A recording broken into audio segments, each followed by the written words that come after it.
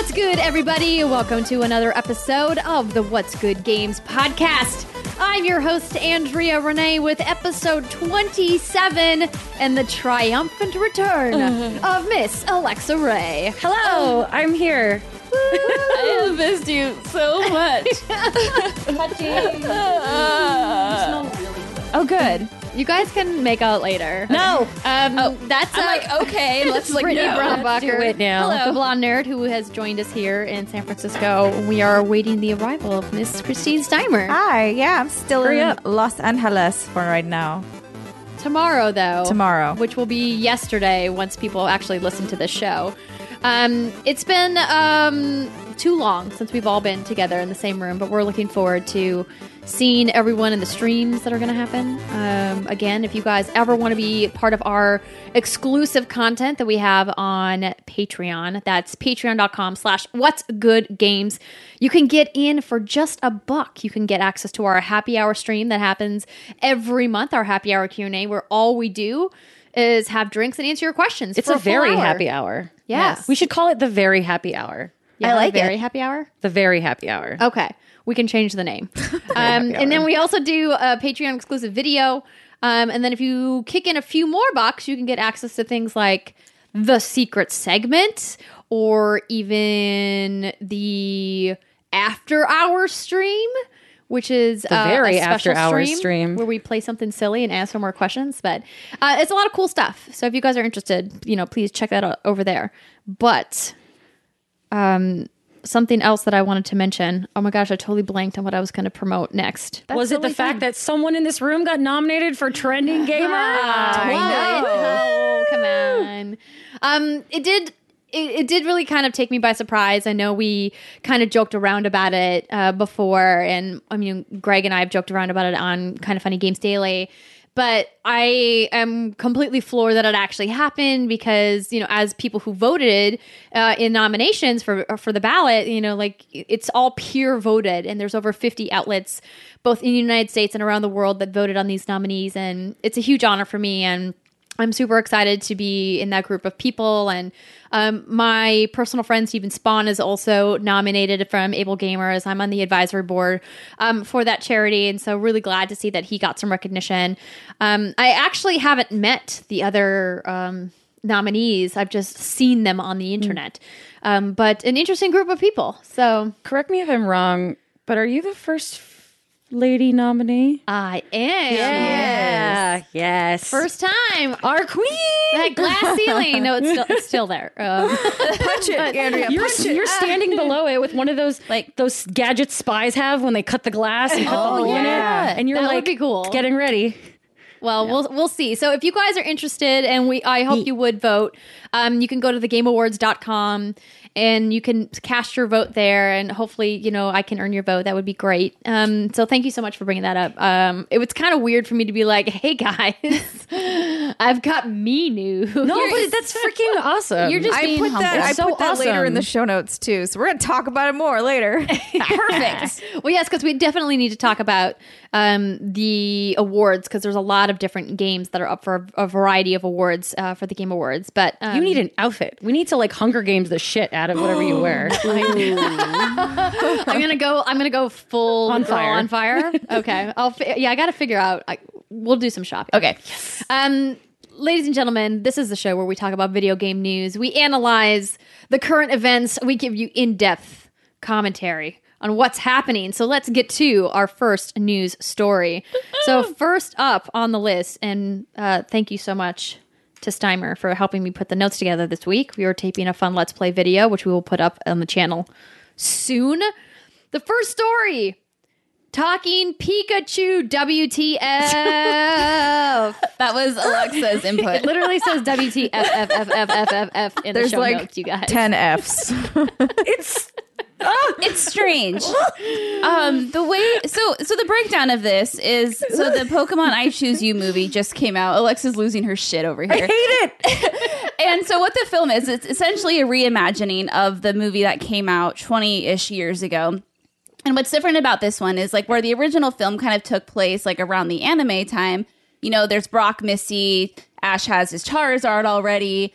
This one kind of takes it starts after Ash gets his Pikachu, which is the beginning of the series, and so it kind of retells like an alternate universe of Ash and his Pikachu going along in the world and doing their thing. So this abomination doesn't have to be canon. Exactly. does it? No, this is not canon. I refuse for this to be canon. Okay. So I refuse for it to be canon. It doesn't mean it's not going to be canon. It just means in So I Brittany's saw the mind, it's film. not. Man. Yeah. I saw the No. film last night, and I would recommend it if you're a Pokemon fan. Like, absolutely go see it. They take some interesting, like, iconic things from the anime, like how Ash gets Charmander, the whole Butterfree thing. Butterfree's in it? Yeah, Oh god, and- that wrecked me. Those episodes were the It was worst. intense, and they retell like a lot of those what's things. Butterfree? Butterfree. What's Butterfree? What? I don't know. It will wreck you. It is pretty emotional. I just know about Butterfries. Have you seen the video? What? What, is that French fries with butter the on two them? girls, What is that? The two yeah. girls singing about French fries, and I've they seen say that. we are butterflies. No. They do. No. They say we're butterfries. Yes, I've seen that. like That's French funny. fries. I'm not intentionally mispronouncing it. Butterfries. For everybody listening out there, being like, "Did she just say what I think she said?" Butterfries. Yes. Oh, Literally, they call themselves butterfries. It's not so. A Butterfree is a Pokemon that is basically a large butterfly. Okay, But there was an episode in the anime where Ash was like, I have this super great evolved Pokemon because it's the final form evolution of a set of Pokemon. And there's like a Butterfree migration while all the Butterfree are flying around this island or whatever. And Ash is like, well, maybe my Butterfree doesn't want to be my slave for the rest of its life. Maybe it wants to go be with its people. So they let Butterfree go. And it's this emotional moment as he lets this Pokemon go and Butterfree flies away like into the sky. And it's Never about to like be loving seen. something so much you have to let it go. I love So that he's it's like the only only Pokemon to ever Butterfree escape. can go. Yes. Like Pikachu, No, you're no, with this me is the forever. Pokemon are slaves. And this is what's frustrating about the anime. We don't have to go down this rabbit hole, but he wants to be the very best Pokemon master, right? But he like lets half of his Pokemon go. Like I think it was like a Machop and like maybe a Mankey or something. He's like, That's no. true. Yeah. Anywho, so the That's called pet abandonment in our world, Ash. You can't just adopt things and then leave them. That's irresponsible. No, it's exactly. Not, it's not good pet ownership. So the iconic thing about the first film, the end of it, Ash like kind of is like being owned by Mewtwo, and Pikachu like cries. He's like, Ash, don't die! Right? He doesn't really say it that. He says, Pika, Pika, Pika, whatever. Pikachu. This film, it's completely different. Mewtwo's nowhere to be Perfect found. center. And Immediately no longer interested. yeah, it's a new retelling. Anyway, so Ash is getting completely owned by like these epic Pokemon, and Ash is like, Pikachu, why don't you get in your bowl or whatever? Wait, What? he's fighting these Pokemon, and he wants his one Pokemon to get back in his ball. Because he's selfless. He's a Pokemon master, Alexa Ray. he's a really bad enslaves Pokemon trainer, but a Hundreds good of person. little Pokemon. He's also been 11 for like 20 years. I know, so it's really weird. We need to Yeah. He just has really good skincare. So Ash is like on the brink of death. Yes, Timer. And he's like, why won't you get in your ball? And Alexa, please do your impression of what comes out Oh, of God, I hate it. Pikachu's mouth. Do I it. saw that. I haven't seen the movie, but I saw the footage, and he's like, Pikachu's like, Pika, Pika, Pika, and Ash is like, why don't you want to get in your ball? And Pikachu opens its mouth and says, because I always want to be with you. And I immediately flipped over my computer, kicked my table, ran outside, and screamed into the air. Like, I can't. True. I can't. It's not right. It's not right. It's not right. I just It's watched not the right. clip. It's not right. It's not right. Pikachu, if Pikachu can talk this whole freaking time, what? I might Why be able would to you? put it Why in the would mic you right ever here. say Pika Pika if he could just tell you what he's thinking? Oh, Brit, Okay, Brit's we're going got to it. play. I I have actually did a really good impression. I'm proud of so myself. wait, the speaker's But this on is here, what yeah? it sounds Yeah. like. It's because I always want to be with you. Your impression That was actually so good. you did a really good job, Alexa. Okay, and then at that point, Ash's eyes go freaking huge. So it's You can talk! okay. So You here, son of a so bitch! all this time. So there are a lot of passionate fans out there who have a lot of feelings about this. I If love you- the reaction videos so much. Oh my They're god! So what you don't see in that video is everyone in the audience is like, "Whoa!" because no one was Just expecting like- it. Because hello, I think they screamed, "What the f?" Pikachu says because, and there's this one that was going around Twitter, and Pikachu goes because, and the whole audience goes what? And it's like this comical like Monty Python sketch of a Pokemon movie. How I describe how this is weird to people, I say it's like an infant talking. It's just a little strange. Yeah, No, it sounds like what if an infant could make mouth words. That's what it would Like sound you like. wouldn't expect that to happen. Now, some people are saying maybe Ash was like hallucinating or he got hit in the head real hard. He's dying in his last moments. And so he's like, it's like a connection they're having, but it kind of weirds me out. Now, Andrea, No. I know you're into it. I mean, I think that it's okay for Pikachu to have a voice after so many years.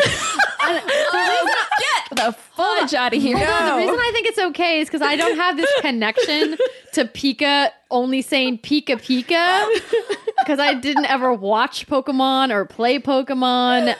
The very first Pokemon I ever even attempted to try was Pokemon X, which is like Not a great 20 start. years into Pokemon.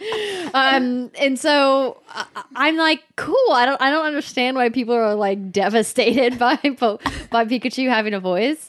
It ruins everything. I think it's cute. I think also it helps maybe it deepen Pikachu as a character and maybe provide some additional narrative assistance. Pikachu is kind of light in the character development department. Whoa.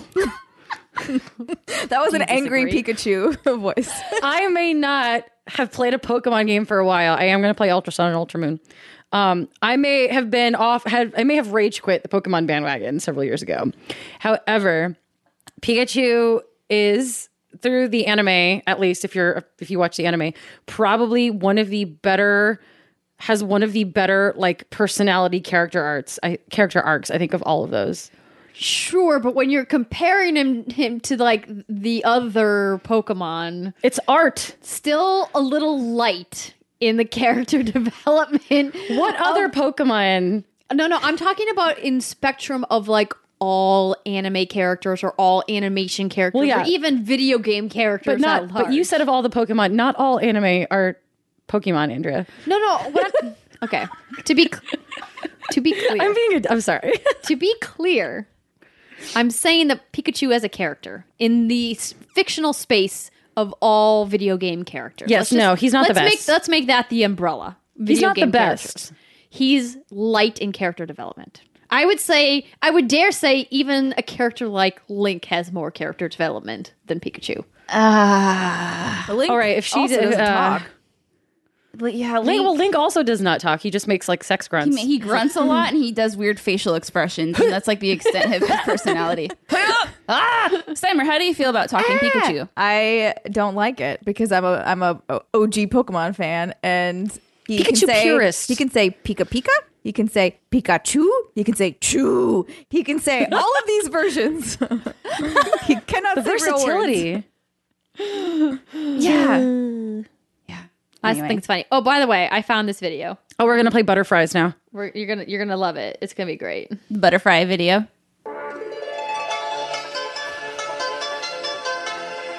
Also, I highly encourage you to find this video on YouTube.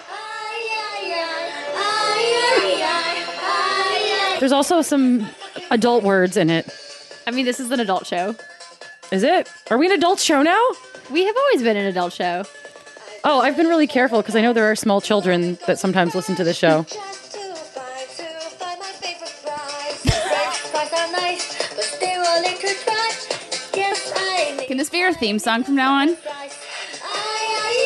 We are funky butterflies. Fries, fries, and fries. It's the end of my life. We are funky butterflies. Shut them, please. You can stop us eating fries. I'm sorry, what?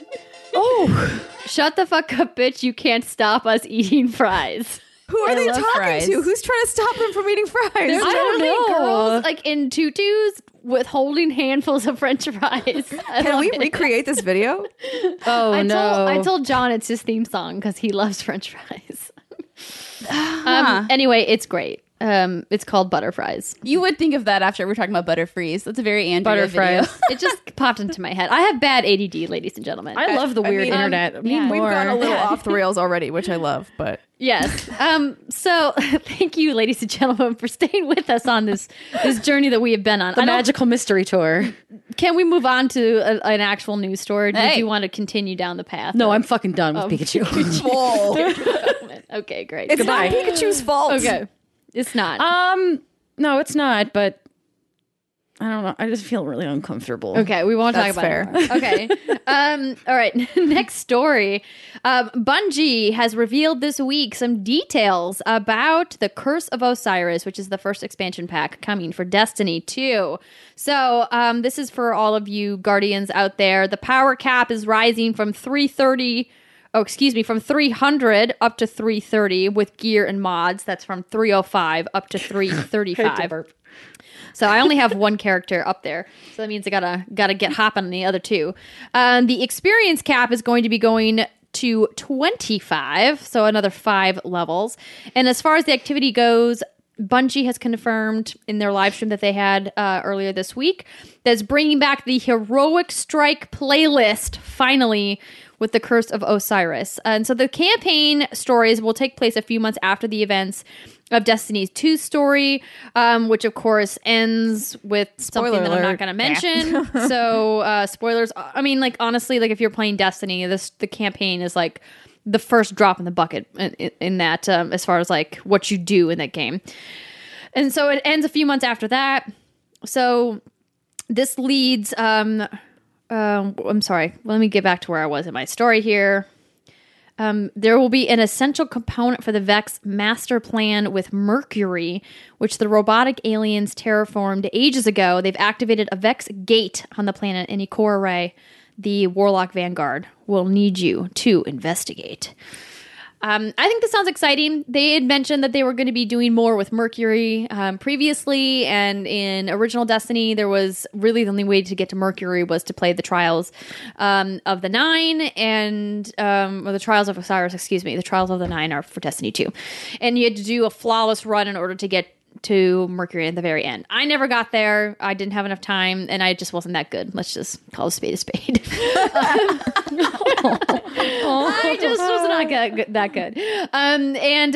So I'm looking forward to checking it out in something other than just Crucible maps. So, Steimer, are you excited about this? That's a no. I mean, like my one character's like 280 or something. So no, or, I don't even know if she is get 280. You up there. You just got to raid a couple of times. The look on Steimer's face right now. I don't know, man. I don't know. I could. Yeah, you're right. I could get carried through a couple raids, but like, I'm sure that What's Good Guardians would carry you. That's what they're there for. That's what clan mates are there for. They can't carry it for you, but they. No, I saw what you were trying to do there. I'm with you, Alexa Ray. I tried. Abort. Bye. Failed Lord of the I Rings tried, quote. but that I'm excited for this. I have said previously that I'm looking forward to getting back into Destiny and to really deep diving and doing more stuff and playing more with the clan members. I've obviously had to take quite a break from Destiny because there's just so much happening, which of course we will be discussing in the next segment. But I don't think there's really much more to say upon this. We'll revisit this after it comes out, which is on December 5th. So very soon. Next up, Stardew Valley. Now this I'm New excited about. content is coming in. So with the recent launch on Nintendo Switch, of course, much awaited, long awaited. Multiplayer mode is finally going to get here. So Eric Barron, who works on the game, said that there's new content coming in addition to multiplayer. On Twitter, he teased that he'll bring something new to the game alongside the update, although what this will entail is a mystery. He did post a pretty neat picture of a ship with some lights on it. Pure speculation, of course, at this point. But what do you ladies think that this could potentially mean? I have no was it idea, with but I hope lights it's on not it? more fishing. Let me... fishing is so fun, me pull up- Steimer. let Oh me my god, pull I up- hated fishing. Why do you hate fishing? I love fishing. So if there's a photo here, which for everybody who is listening and watching, I will try to describe. So it's a ship that's like on water. So it's not a spaceship. it looks like a boat. It's a yeah, regular it's ass boat. It's It's off, by a dock. and It's then off of there's the a docks. barrel. It's off the docks, There's- which is in the main game. yeah. It's got Oh my a little God. string of cute lights. There's some boxes on this ship. Lake parties. More banging. all the yeah, banging. girl. And All of it. I don't know what this means. I'm excited. I'm scared. I assume- because Oh, sorry, go Stardew ahead. Valley and me is like it's a very like many other people, thousands and thousands of people, probably more than that, It's a very deadly addiction. Once so relaxing, it's the most cathartic. That and Story of Seasons, the most cathartic game that makes time go faster more than anything else. And that makes sense. Time goes really fast when you're playing that game, and I'm excited to jump into it. But the new Harvest Moon game just released, and so I know. Girl, I'm very scared to play it, so I think I will probably try to forget about that and play some more Stardew Valley. I'm assuming that this is going to be a transport method to a new map, like similar to the bus driver, right? Oh, sure, that's a great point. Yeah, because the bus driver takes you to that desert area. Yeah, and then I didn't even think of that. That sounds so fun. Seymour, will you do the multiplayer? yeah, Yeah, will you play with me? yeah. Okay. 100%. Can we start a What's Good Games farm? Oh my god, yes. Let's do it. So Yes. it's kind of interesting because I've played these farming games since I've been like 8 years old, but I've never played any multiplayer version of it. So I'm thinking like, how would you do this? Would you be like, okay, you take care of the crops, I'll go do like the animals, and then we'll do some like mining. You can go do Sounds some like a fishing. nightmare overcooked waiting to happen. It kind of does, right? Like, what if your partner like sucks and like doesn't water all the crops adequately, and then they die, and then there goes like your supper for the Then next you evening. unfriend them and never talk to them ever again. Goodbye forever. That seems extreme. But like, how does This If is you're Stardew screwing up Valley. something as simple as Stardew Valley, we're gonna have a problem. Sam, maybe you know this, but how does is it like it's a co-owned farm? So do you both like have to romance different people, or is it like someone visits your farm? Do you know? Great question. I don't know. Okay, no, that's fine. Can you I don't romance really other know. players? Oh shit. Oh yeah, can you romance other players? Can you do it? We should know these things. Are you okay, Steimer? What's was- happening? I was looking at, I was trying to look for a different article, and then of course ads played because And you're like, Why- oh no, don't and I put was the like, ads in the I gotta recording. They go gotta mute pay the us for that. tab. Yeah, I'd like to see a I'm new trying to see if, area. like, the other players can do almost anything the main player can, including mining, foraging, taking part in festivals, and getting married. That's it. Okay, players will be able to build up to 3 cabins on their farms, each of which can house a friend. There's enough for everybody. We can all have a farm. We can Andrea, have a will you farm. play Good Stardew farm. Valley? Do it. What's good farm? Do I have to? Yes. I You played might love Destiny it. with you. That's fair. I didn't do anything for you yet, so I downloaded Final Fantasy 9 for you. you did. We have to play it. Maybe we'll play tomorrow That would be fun. or something. Have you ever played a farming game before? Does SimCity 2000 count? Yes. Yes. Yes. I've also played Dune 2 and the original Dune, both RTSs on PC. Those also have a farming element. You farm spice. So, but have I played like a game like Harvest Moon or like Stardew Valley? That's like the main mechanic is like farming and then talking to people. No, How would you phrase it like that? I mean, I so haven't. reductive. it's I'm not fun. trying to be reductive. I mean, the mobile game that I was like super obsessed with for a long time, Kingdoms of Middle Earth, that has had a big farming aspect, but it was a different kind of farming. It was more of like the grindy farming instead of like literal like plant some potatoes. So, but like, I don't know. Listen, I will try it. If you guys want me to be on your farm, I will give it a go. Thank you. I will try it on Switch. That's all we ask. All right, You I will can- get the game on Switch, and we can all Yes. play on Switch. This podcast Yeah. will probably cease to exist because we'll be so absorbed in it, but that's fine. I don't think I will. I think I'll enjoy my time, but I don't think I'm going to get obsessed. There's no Because I really want to get back Famous into Paragon, last words. and I can't. Jeez. I You can't can't- spend too much time in Stardew Valley. You can't shoot got things to people in shoot. Stardew Valley. Yeah, I was. Yeah. You can hit them with a sword. There you go. There's combat, yeah. No. I want to pew pew. Pew pew pew pew pew pew pew pew pew pew pew. Yes, Andrea. We're working on her, ladies and gentlemen. I'll try it. Okay. Next story. There is a new EA action game with never before seen gameplay. Okay, so this is interesting. So this, if you guys remember. Are you sneezing or scoffing? She's I was scoffing. Oh, okay. At E3 a couple years ago, do you guys remember when EA had a bunch of that like conceptual gameplay and like their whole conference was just all like conceptual stuff? I mean, they're all just conceptual now. So Well, I mean, yeah, but like they made a point to call it out. So this happened in 2015. And so this was kind of like a GTA style action game. And like we saw like a little hint of it, but we haven't really heard much of it since. So the studio that's working on that game is Motive, which we didn't know at the time that they were working on it. So Motive obviously just shipped Battlefront 2. So they worked on that game, or partially worked on that game. And this is, more importantly, the game that former Assassin's Creed producer Jade Raymond is working on. So I've been really interested to see what she's been working on for quite some time.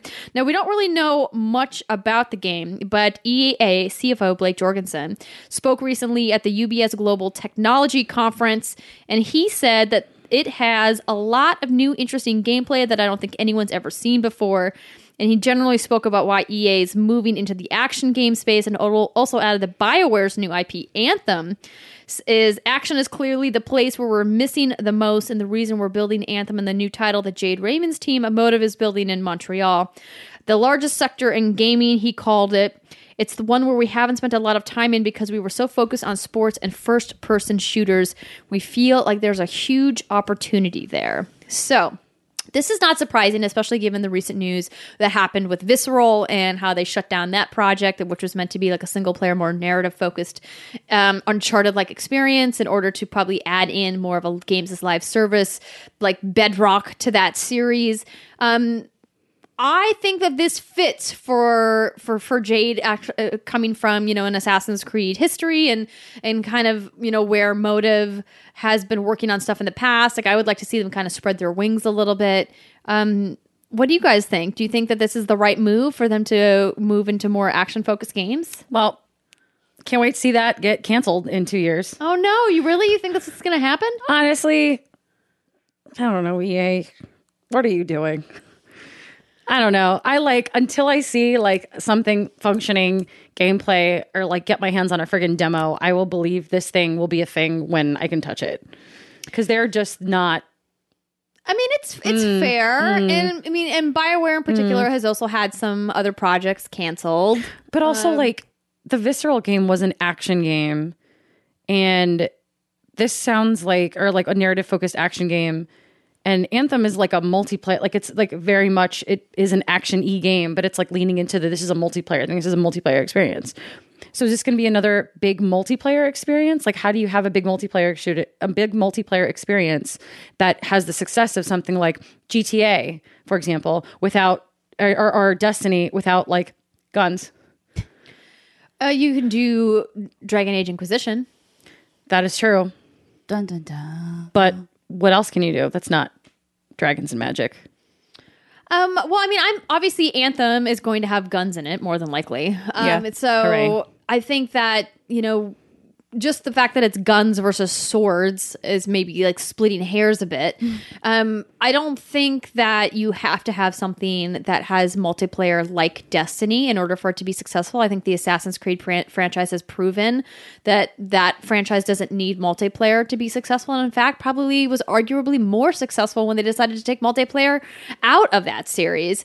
Look at Black Flag and of course, most recently Origins, and that they aren't hurting for units sold. So Ubisoft has clearly had a lot of great success with that story. And, I think EA's gotten a lot of flack this week. And obviously, we're getting to the Battlefront 2, microtransactions fiasco in just a second. But I think that they're, and you can call me a corporate apologist for this if you want, but I think that they're getting a lot of flack for tearing down multiplayer experiences or tearing down single player experiences and kind of warping them, when in reality they have been providing these kind of tentpole AAA experiences for decades. I mean, look at what they've done with the sports franchises that they own and how they added single player into Madden this year, which is something that people just magically forget when they get mad and want to throw EA under the bus and be like, EA doesn't support single player. I'm like, no, they deliberately put a single player component into one of their most popular franchises that is a top 10 selling game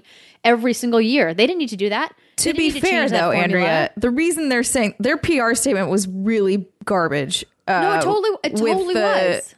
With the closure of Visceral and all that stuff. And that's why the narrative has been the way it has, because not to mention their statement just made it seem that that they were sort of crapping on single player experiences, which I agree with you, Andrea. I don't think that they intended to really say that. I just think it was really poorly worded. And also they just acquired, we didn't talk about this, Respawn as well. And so people are like, oh, you're going to shut down Visceral and then acquire Respawn. I don't think it's a wrong business move. I mean, I agree with you, Andrea. Like, it's, it's what a company does. But I just think it just makes them look bad in the eyes of people who don't quite understand, and Which is everyone. Which isn't right, totally. And I mean, I know it's our job to like analyze these things, but it just feels kind of dirty, like over analyzing like this statement. Like he's like, this game has new ideas that have never been thought of before.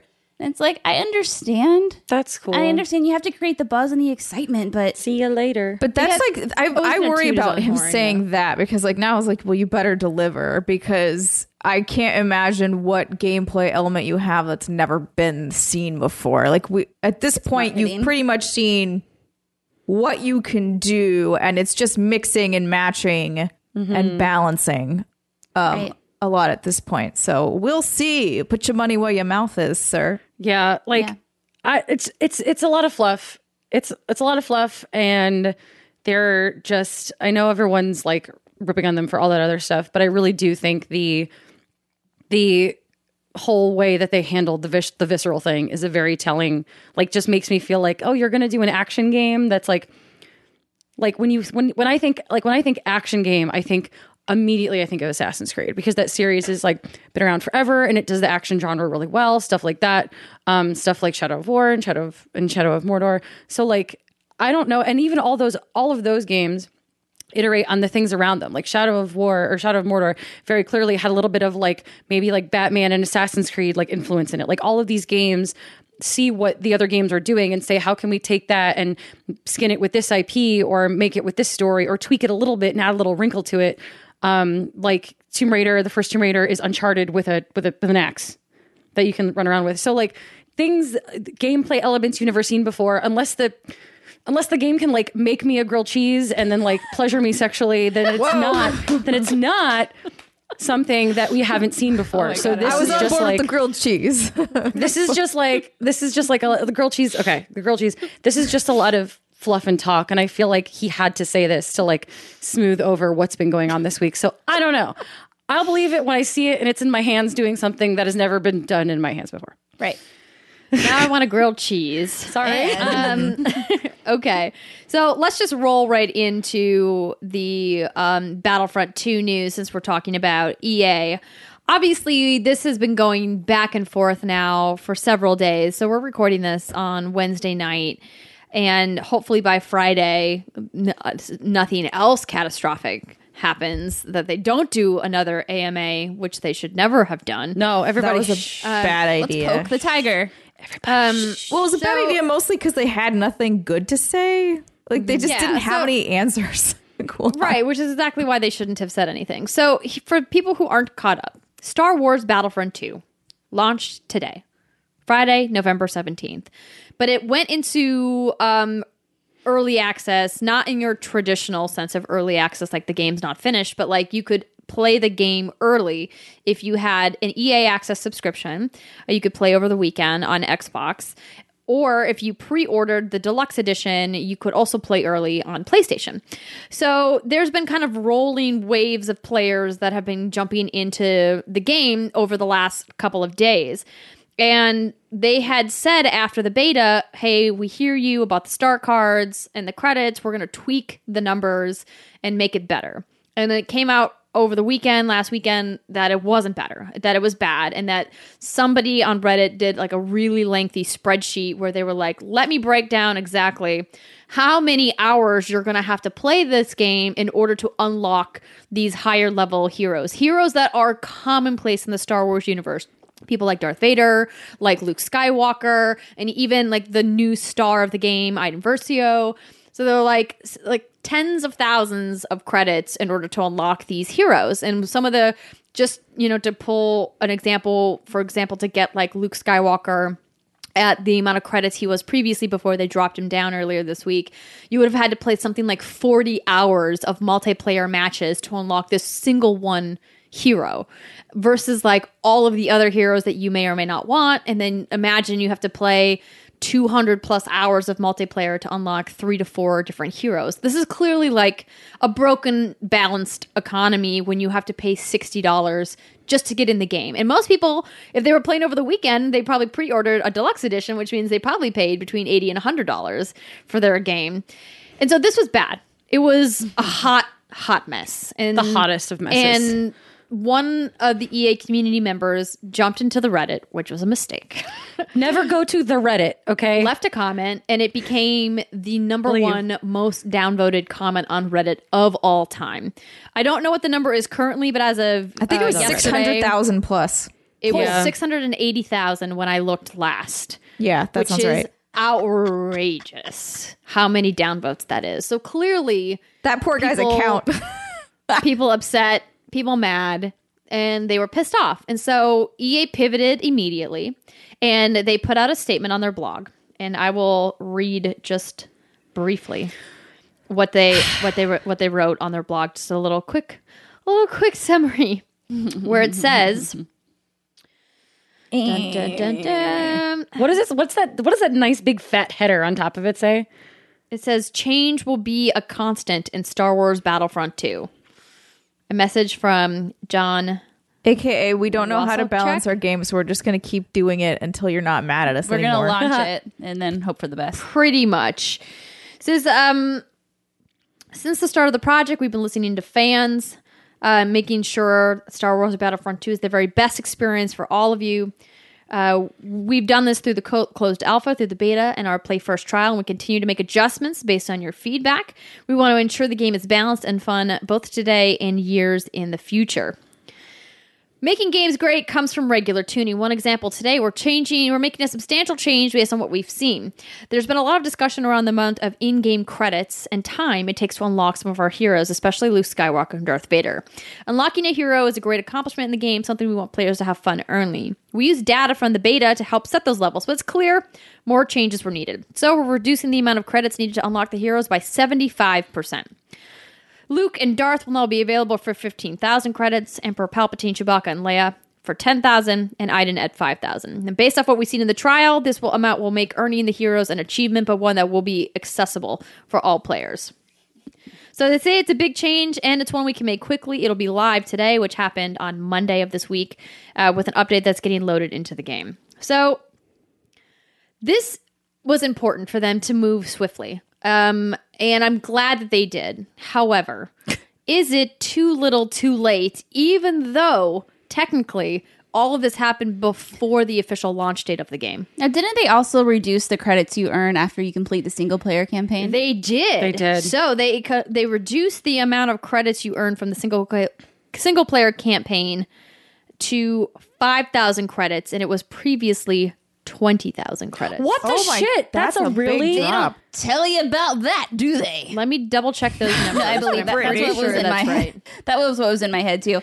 EA. What are you doing? It's fascinating to me because obviously, like the community and gamers as a whole have like raised a huge stink about this, and it's like how much power? Andrew's shaking her head at me. How much power do we have? Like, how loud is our voice? Like, do you think EA went into this knowing that they were going to get a whole bunch of backlash, and they expected this, or and they just wanted to test the waters? They wanted to see what they could get away with. Alexa, what do you think? I don't think they expected this at all. Like, How could if you look not? if you look at every game coming out these days, like unless you're, Overwatch who does loot boxes properly, it's like every game is like, how do we get people spending more money after the game launches? How do we add to the longevity of the game? It all comes into the idea of games as a service. It is part of a service. And I just think that maybe EA just missed the mark in its planning stages. Like maybe some intern accidentally, inserted a function on a spreadsheet from the It's beta. possible. Yeah, from the beta and like tripled everything by accident. And it was a simple human error. It could have been people, calculations could have been wrong. It could have been, they could have overestimated how much time, players were willing to put into this game. Maybe they base the metrics on Battlefront 1, and maybe there has been a drop off in players or interest since the first Battlefront. Like, who knows? All these factors are not things you can really measure. It's tough. So I think they just goofed. Yeah, I think that they goofed. I think also basing the balancing numbers purely on the beta and the play first trial was a mistake because even though they did get a substantial amount of players in the beta, you're going to get far more people in the actual player pool when the launch happens. than in the beta because most players will wait until launch to play the game. And like I get that betas are obviously designed to stress test servers and to check balance and to check, like active server load while the playtest is happening. But I mean, to not have a better sense of the balance for the in-game economy by them really makes me question just like how much QA their team did. I mean, to me, it doesn't take rocket science to know that somebody's not going to want to spend 200 hours to unlock Leia in Star Wars Battlefront 2. Right. That's too many hours. That's too many hours. And I feel like the people working on these games have to be a fan of video games themselves. They have to be somewhat in tune with the community and what they want, what they don't want. So part of me wonders, is this something like they're like, hey, we ran these numbers, these initial numbers, and these are our projected, this is our projected profit. And someone uppity up was like, that's not good enough. We're funding this. You must increase it or something along those lines. Because how could this pass? I know they want to make money, but correct me if I'm wrong, but you can actually just buy most of these characters, can't you? No. Well, you can buy you can buy credits, which then get you like the star cards. I don't know exactly my how. God. Let me double check. I think you Double concern. you buy the credits, buy the and loot then through the boxes. credits, you can buy the loot boxes, and then if you get dupes, you can turn those in for credits. That's it's like a hidden lottery system. It's like a really roundabout way to do it. So in theory, if you spent enough money, you could, in some fashion, use all real world money to obtain these characters. Yeah, In a way, it is possible. it is possible. This is a money thing. It was a couple $1,000s or something. Yeah. This is a loot box design that is a very poorly done loot box design.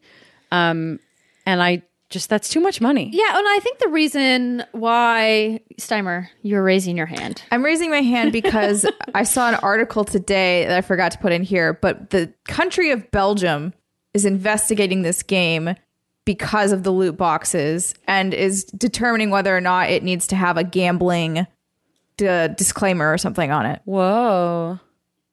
So That's Jesus. interesting. Jesus, Battlefront 2. Belgium is on to you. Belgium knows what's up.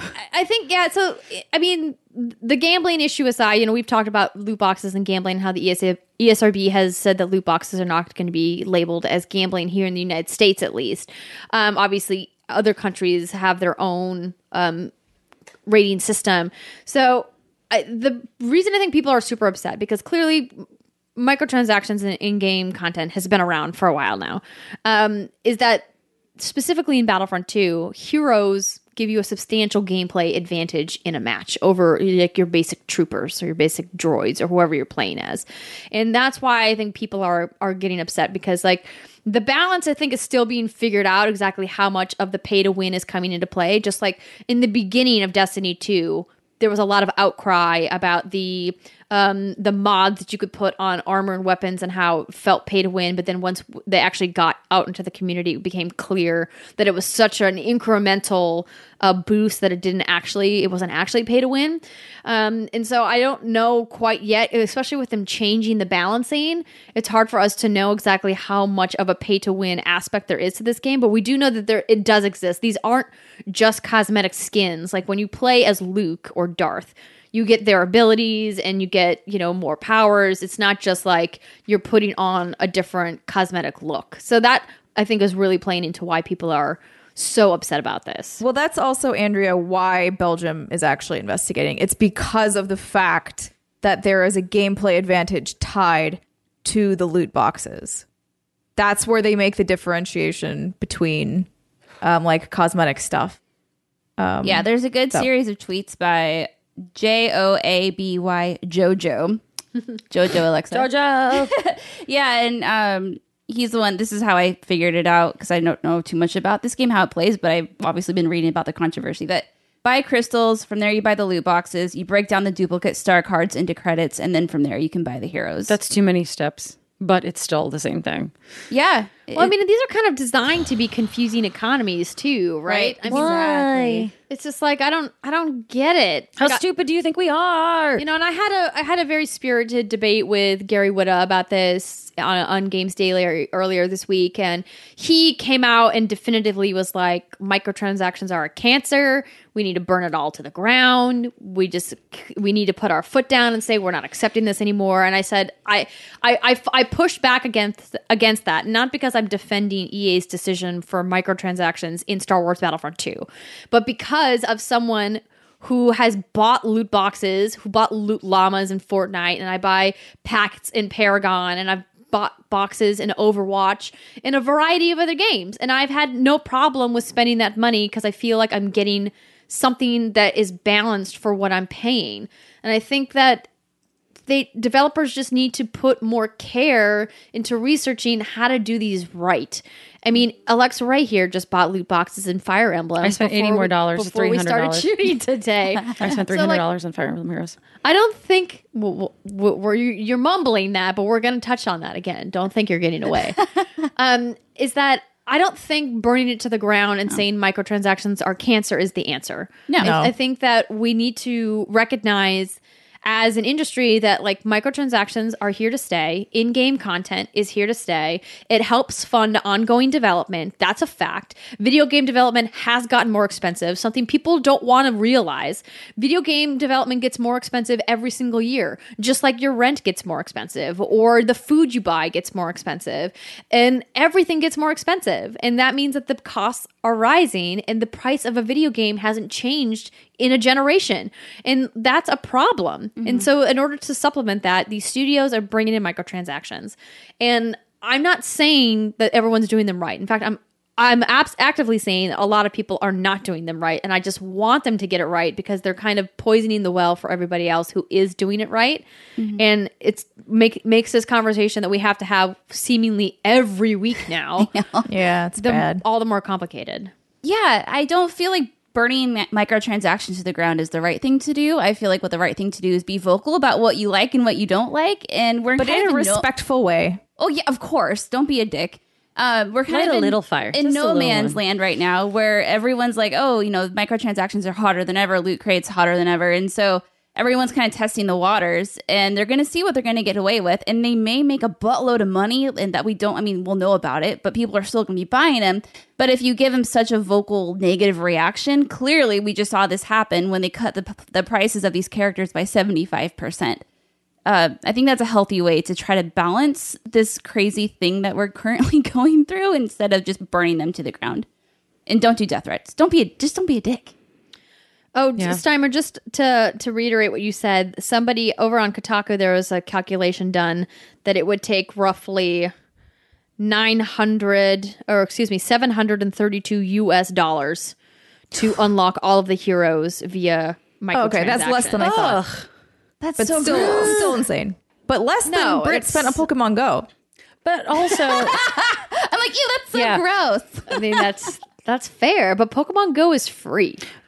Well, But that's also what I think. Like, I dislike it when it's a free to play game mechanic in a $60 game. Like when it's designed as if it was a free to play game, which is It's not where freemium, the gameplay like elements come into those loot boxes. Like that's when it's not okay. Don't do that. Cosmetic is fine. Yes, indeed. All right. Dun, dun, dun. We'll be back next week with the same topic. I know, right? Same conversation. God, I hope not. All right, so moving on, the Game Award nominations have been announced. Da da da da. So let's talk very briefly about some of these nominations. I don't want to get too in the weeds with the Game of the Year discussion. Don't worry, I have a ladies and weed I would like to discuss. we will be having a full Game of the Year discussion in a few weeks down the road in December, once we have some time to play a few more things. But of course, we are one of the jury members of the Game Awards. We were very honored to be asked. I'm very happy to see that Jeff Keighley, the executive producer of the awards, really broadened the scope of who was on the jury this year. As in past years, there's several international outlets. There's many more outlets here in the United States, including some people that we know like Easy Allies and of course some of the usual suspects like GameSpot and IGN. So it's very cool. If you guys want to see who all the jury members are, you can find all that information on the Game Awards website. But so for Game of the Year, we've got for nominees The Legend of Zelda Breath of the Wild, Super Mario Odyssey, Persona 5, Horizon Zero Dawn, and it fucking pains me to say it, but PlayerUnknown Battlegrounds is also in this list. We will talk about this later. I have a weed. No, we can talk about this right now. Go ahead. You go with your weed first. My weed does not have to do with PUBG, so you should go first. Okay. My single weed with this, and Trevor Starkey actually made this point. I'm like, he's kind of right. He said, when people are like, you can't judge PlayerUnknown Battlegrounds because it's early access and it has bugs and stuff. You can't judge it unfairly. It's like, but you can nominate it for Game of the Year. That just, I haven't processed that right away, but that really struck a chord with me. Like, wait. So what is his point? let me pull it people up. would be like, give the game a break. It's not done yet. Right. But, Sorry, that's what it but is. it's Game of the Year. So my question is also. that No, you that can't irrelevant? you can't have it both ways. Right. Exactly. And that's what he's saying. If this game wins Game of the Year, I will Riot. backflip off the earth. It's going It's been too long to since you've happen. said that. It I won't. just- Okay. It won't happen. I better not. I have faith in all of these voting outlets that they will not allow PlayerUnknown Battlegrounds to beat any of the games that it's nominated against. I've gotten into some pretty heated debates with people about Zelda versus Horizon, which is fine. I think that's what Game of the Year conversations are for. But when you look at these four, and like we also nominated Divinity Original Sin 2, which clearly didn't make it in because not enough other outlets agreed with our opinion. But like, if you look at the four that are up against this, Persona 5, Super Mario Odyssey, and Breath of the Wild, in addition to Horizon. Like, I mean, just the two Nintendo games going against each other head to head. I mean, I don't even know how PUBG is even part of this conversation. I really do not. I'm really mad. because it's a gaming culture phenomenon. That's the I only don't reason. care. You know what So else was is a gaming- So was League of Legends. That never made it onto a Game of the Year list. Alexis is about you know what to else is a frickin' gaming explode. cultural phenomenon that didn't get nominated for Game of the Year at the fucking Game Awards? Nier. There's Is it? Twitter. All over Twitter, I've seen people talking about it, and I'm honestly pretty shocked that Nier didn't get nominated for anything in narrative, and it didn't get nominated for Game of the Year. And I feel like it deserves to be at least in the nominations list over PUBG because that game is just so weird and so innovative and just so wonderfully produced and put together. The score, the art, like the story, the meaning behind it, and the way that you can sort of play it open-ended and get like 36 different endings. And I am with you, weird Twitter. And the reason a lot of people didn't play this game is because the first Nier was super weird and very niche, and people went, oh, Nier, that's weird. So then like not as many people played it this time around, but like I'm with you in your outrage. I'm really mad that PUBG is on there and a game like Nier was passed over. Okay, that was my weed. No, that's a fair because that did take up a spot for another finished game. Correct. Probably Yeah. was more Well, deserved. I mean, there's so many games that were left off, and like, listen, I got into it with Danny O'Dwyer. God bless him. He is a lovely person and makes fantastic videos over at NoClip. And he's a supporter of ours, and we're a supporter of his. But we got into it on Twitter about why he thinks PUBG deserves a Game of the Year nom, and he started rattling off all these stats. 20 million players, this many people watching on Twitch, this many people live streaming, blah, blah, blah. And I was like, there's been so many games that have had as impressive numbers, if not bigger download in player-based numbers, games like Candy Crush, games like Pokemon Go, as I mentioned, games like League of Legends, and to me, I'm like, if that's what you're going to use as qualifying data to be like, this is why it needs to be part of the conversation, I'm like, I don't know, man. And I think, there's definitely an argument to be made for people saying it's the most fun I've had with the game. But the most fun I had with a game last year was in Destiny and Paragon, but I wasn't about to nominate either of those for Game of the Year. I think the thing is like, obviously everyone's criteria is different. And the thing that I said, and the thing that we discussed here when we were picking our Game of the Year nominations was, let's look at all the different aspects of what makes a game. So that includes the programming, the level design, the narrative design, the art direction, the art, the character development, the acting in the game, if it does have acting, and then overall, like, What's the polish like? Is it broken? Does it function? Is it compelling? Do you want to be in this world? Like, all of these different things make up the core gameplay experience. And to say that a game like PlayerUnknown Battlegrounds can compete with a game like The Legend of Zelda Breath of the Wild, to me Horizon. is not, Like, I mean, and Horizon is my game of the year pick. You know, I've obviously said that over and over again. It's like, I don't think that you are ever going to be able to convince me that PUBG belongs in this category, especially since when the cutoff happens for the voting cutoff, and there's a date that exists that games need to be released by, PUBG will still be in early access, even though they have technically announced they will be coming out of early access. It will not be in time for the cutoff date. And That was my early bigger access issue game with it.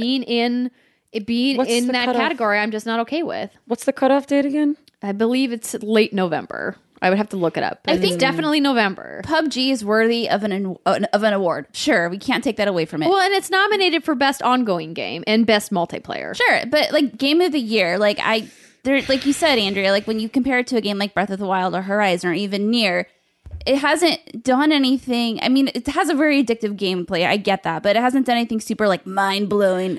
No. And it maybe if there's like a hype game of the year or most like whoa mind blown game of the year or something, okay, but not game of the No, year. like you look at those other four, like Persona and Horizon, Legend of Zelda, Mario, those are four like shit. Like those are four excellent games. And when you look at those games have this like this magic to them. You want to be in them. You have this like amazing experience, and you can see when you play these games like the love that every single person who worked on this game, the designers, like the audio director, the person who like maybe wrote the script or animated the robot dinosaurs or like wrote the physics for Cappy, like everyone who put time into that game, you can see how much they loved working on it and how special an experience they wanted to craft. And PUBG is you're running around in a circle with fucking frying pans and guns shooting people. I will That say was very reductive, but if you look at, that's what we're looking at. And I don't want to live in a universe where PUBG wins Game of the Year. I hope it doesn't happen. If The it got nominated, developer- that leads me to believe that there's a possibility that it could win. And No, it won't. No, I don't What's think so. good, Games fact friends? that- Don't let this the happen. fact that it got nominated though is a little like, you guys, what'd you do? It makes me mad. It makes me like unreasonably annoyed. The developer, other- I think, talking to IGN, I can't remember exactly who they spoke to. Yeah, no, you're talking was about like- Brendan Green's interview where he talked about the nomination. Yeah, and he was like, we shouldn't What'd have he been say? nominated for Game of the Year. Oh, Yeah, he himself was like, I don't know why anyone would nominate us. okay. Well, that makes me feel a Because little. y'all are dumb. Y'all other are thing- crazy. Are you gonna go down the rest of the list? Yeah, so I'm Okay. not going to go down every single category, but I just wanted to. So Gama Sutra had a nice little recap. They said the nominees have been revealed, and big hitters like Super Mario Odyssey, Destiny 2, Wolfenstein 2, The Legend of Zelda Breath of the Wild, and Horizon Zero Dawn are all up for multiple awards. But there's plenty of choice outside AAA bubble with indie offerings like What Remains of Edith Finch, Hellblade: Senua's Sacrifice, Cuphead, Night in the Woods, and Bury Me My Love, all in contention for awards. Notably, this year's ceremony will include 2 new awards, one for live games and one for mobile titles, with the former being added so the show is more reflective of games being ongoing services instead of just one-time releases. The complete list of nominees features 102 games and individuals. That's And the awesome. winner- yeah, it's great. And the winners will be, of course, revealed live Thursday, December 7th. And of course, you can go to the Game Awards website for all of the nominees.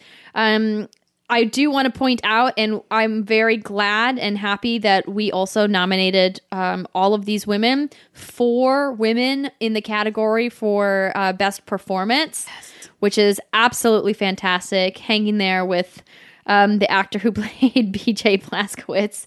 That's so funny. In, That he did a good job. He did. He did a great job. Melina Juergens as Senua in Hellblade, Laura Bailey for her role as Nadine Ross in Uncharted: The Lost Legacy, Claudia Black as Chloe Fraser in Uncharted: The Lost Legacy, Brian Bloom is his name, who played BJ in Wolfenstein 2, and then of course Ashley Birch for Horizon Zero Dawn as Aloy. Ashley Birch, also named Forbes 30 Under 30. I saw that today. So excellent. And the Games for Impact Award is always a really fantastic category. This is for a thought-provoking game with a profound pro-social meaning or message.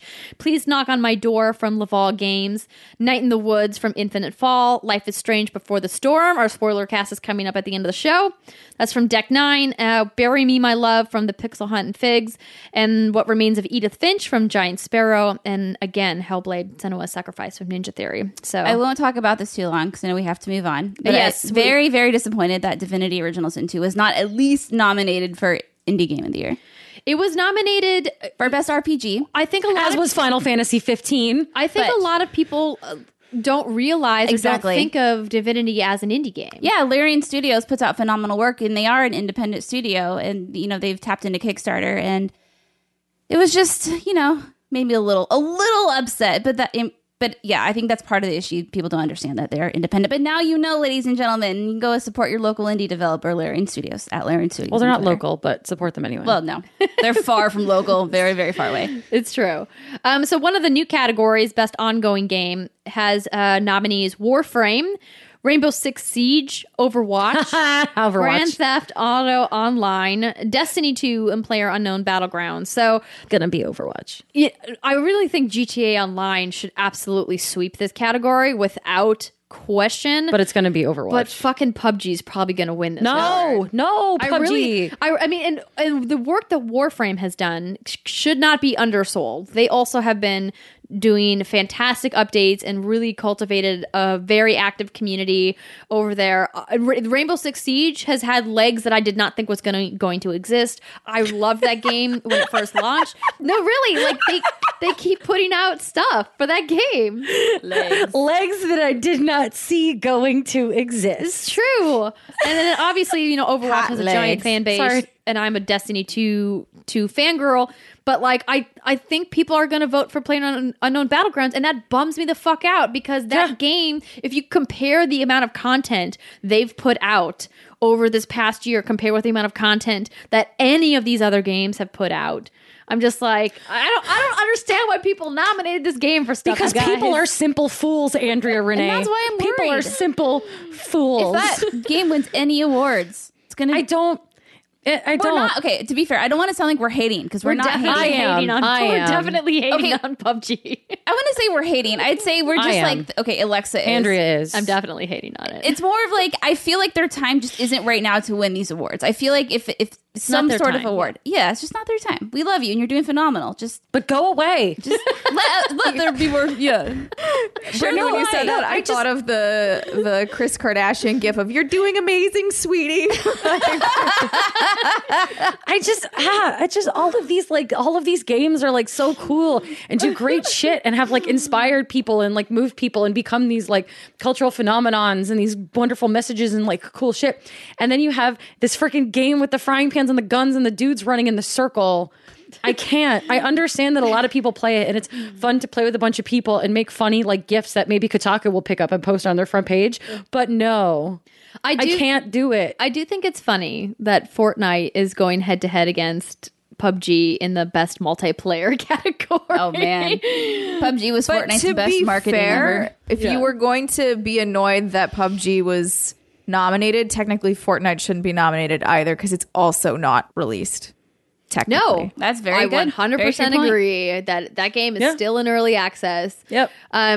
So I mean, the other games in that category are Call of Duty World War II, which has been like the tentpole standard for best multiplayer for years, but they're never going to get recognition, which is unfortunate. Splatoon 2, also great, but they're missing voice talking, so maybe they shouldn't win. Mario Kart 8, I don't know how Mario Kart 8 snuck into this category. What? What are you doing What? in here, Mario What? Kart 8 Deluxe? What? And Destiny 2, which to me should win, because I Yeah. think that they're great. But listen, PUBG, if they were going to win any of the awards at the Game Awards this year, this would be the category. I think would that makes the most amount of sense because they do have a lot of functionality and what they've done with squads and things like that is very cool. So like I could see an argument if we're living in a world. No. I've got an award for you, PUBG. How about biggest bamboozlement of literally everyone? Oh, PUBG. damn. Bamboozle. That's a great Biggest- word that we haven't Someone used in a biggest long time. listening to bamboozlement. this podcast being like, they hate us. Biggest bamboozlement. Well, there goes that sponsorship.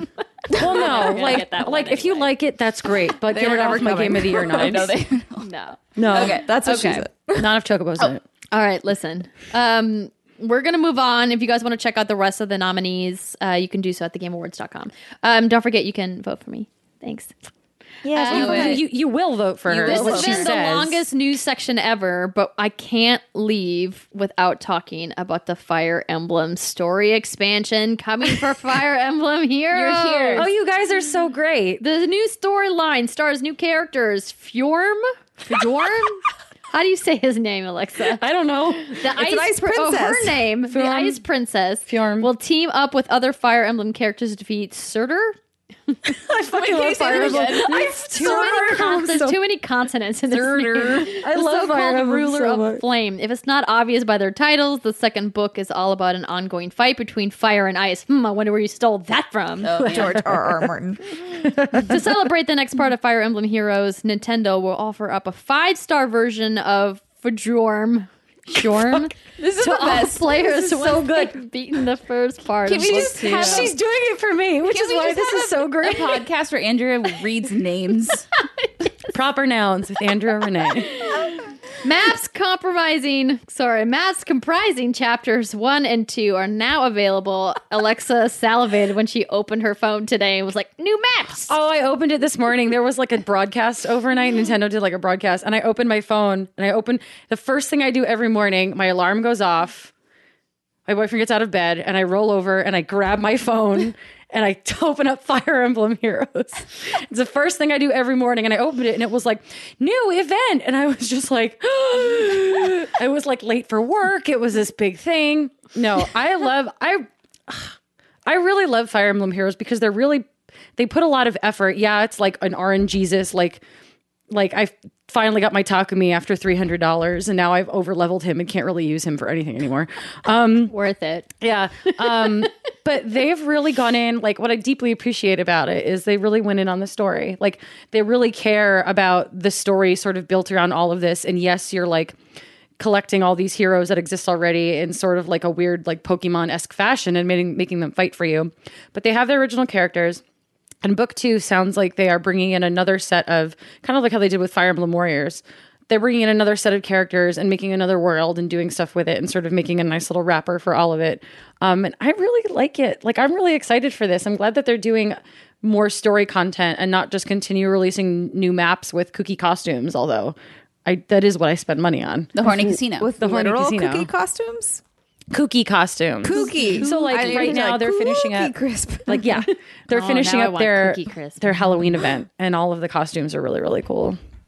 Yeah, no, I'm really excited about it. Yay, Fire Emblem Heroes, which also got nominated for Best Mobile Game. It did. Yeah. We nominated it. Yay. Okay. Well, thank you for that update on the Hornet Casino. All the excitement has left her voice. We will come back for a full Fjorm. report once you figure out who this Ice Princess is. Ladies and gentlemen, that'll be the end of the longest first segment in the history of the What's Good Games podcast. But it's worth it because Alexa Ray is back. And course. It's been fun. And we had lots of laughs. Hopefully you did too.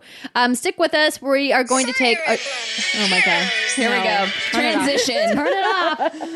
We'll be right back after the break. Stay with us. This episode of the What's Good Games podcast is brought to you by TakeThis.org.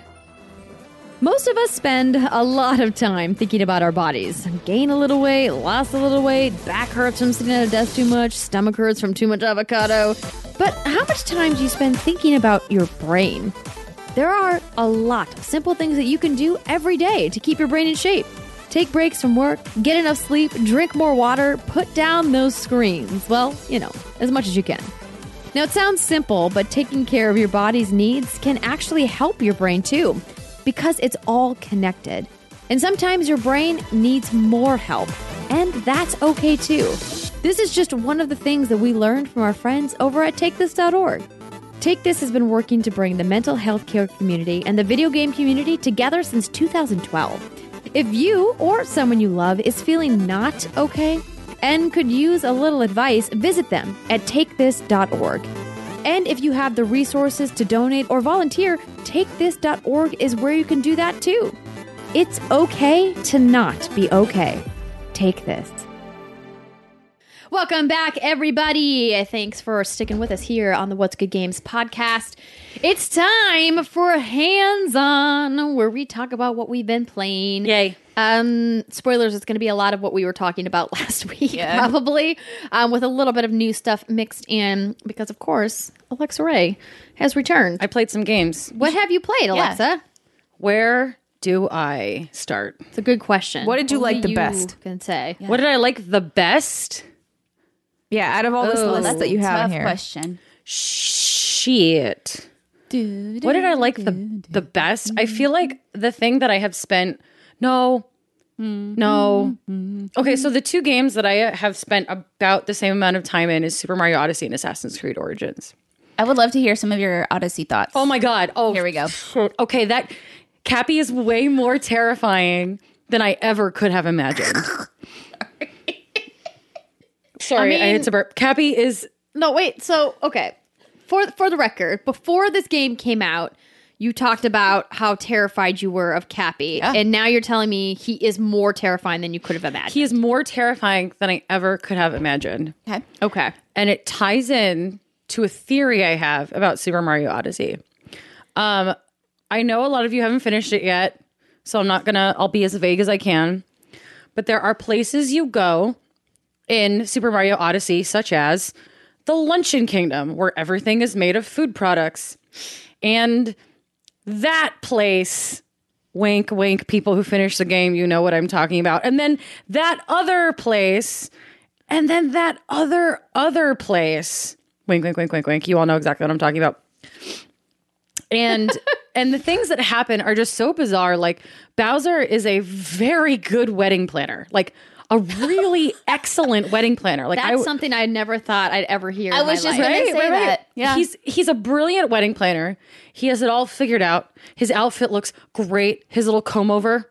Okay. Too bad the You look bride great. isn't willing. Yeah, well, she's Oh, like, really? she's like hanging out, like not whatever. And there's a thing that happens at the end of the game that is very much like, huh? So I have a theory about Super Mario Odyssey, and this makes all of it make sense. Why you're collecting power moons, why you're on this weird hat-shaped thing flying through the sky, why Bowser is like having like the Kardashian wedding of the century, why your old girlfriend Pauline is running a city called New Donk City, the things that happen in New Donk City, Okay, tell me the everything. entirety of the Luncheon Kingdom. Mario is dead the entire time.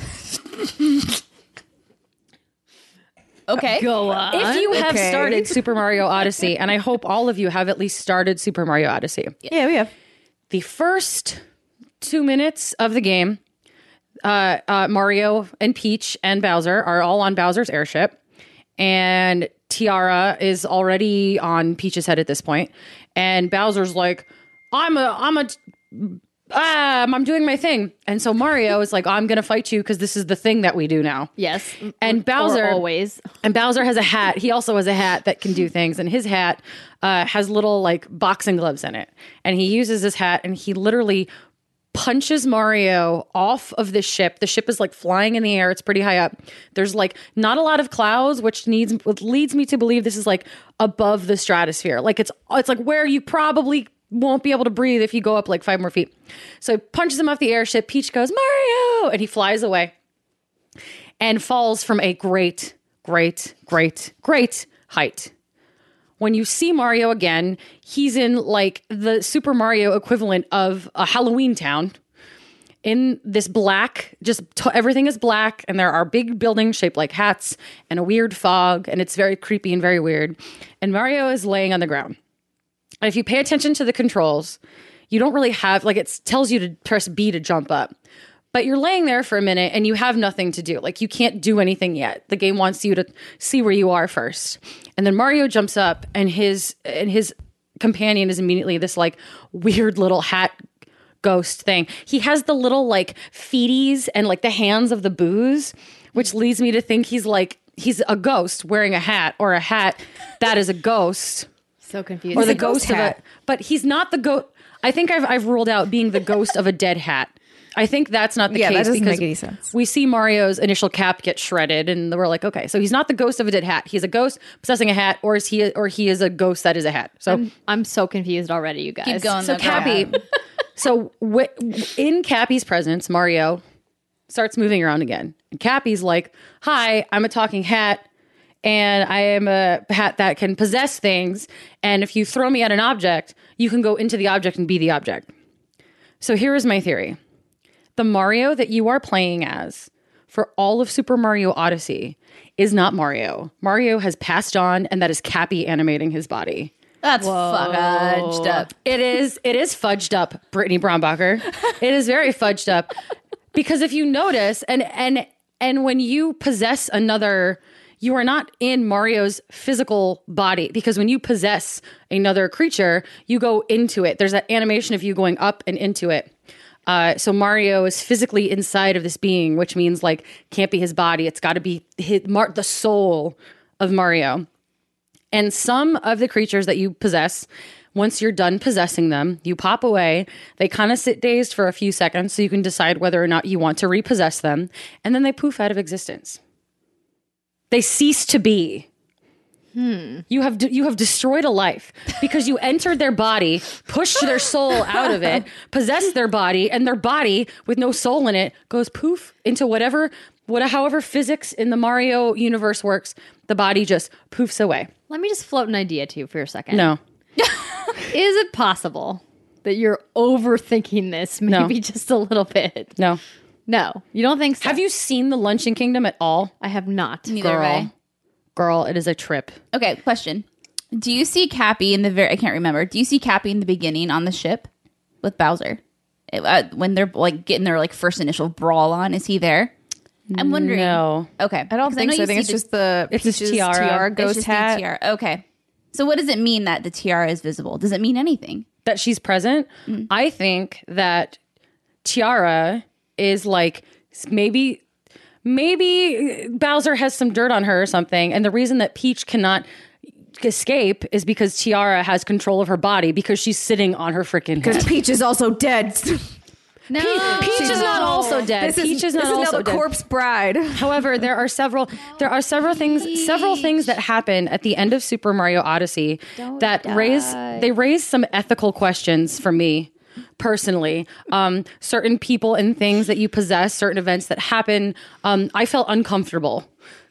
Playing through those segments because it felt really weird and turned the Mario universe upside down.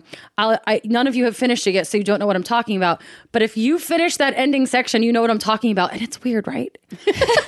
You people, Talking to you out you there. people listening, it's weird.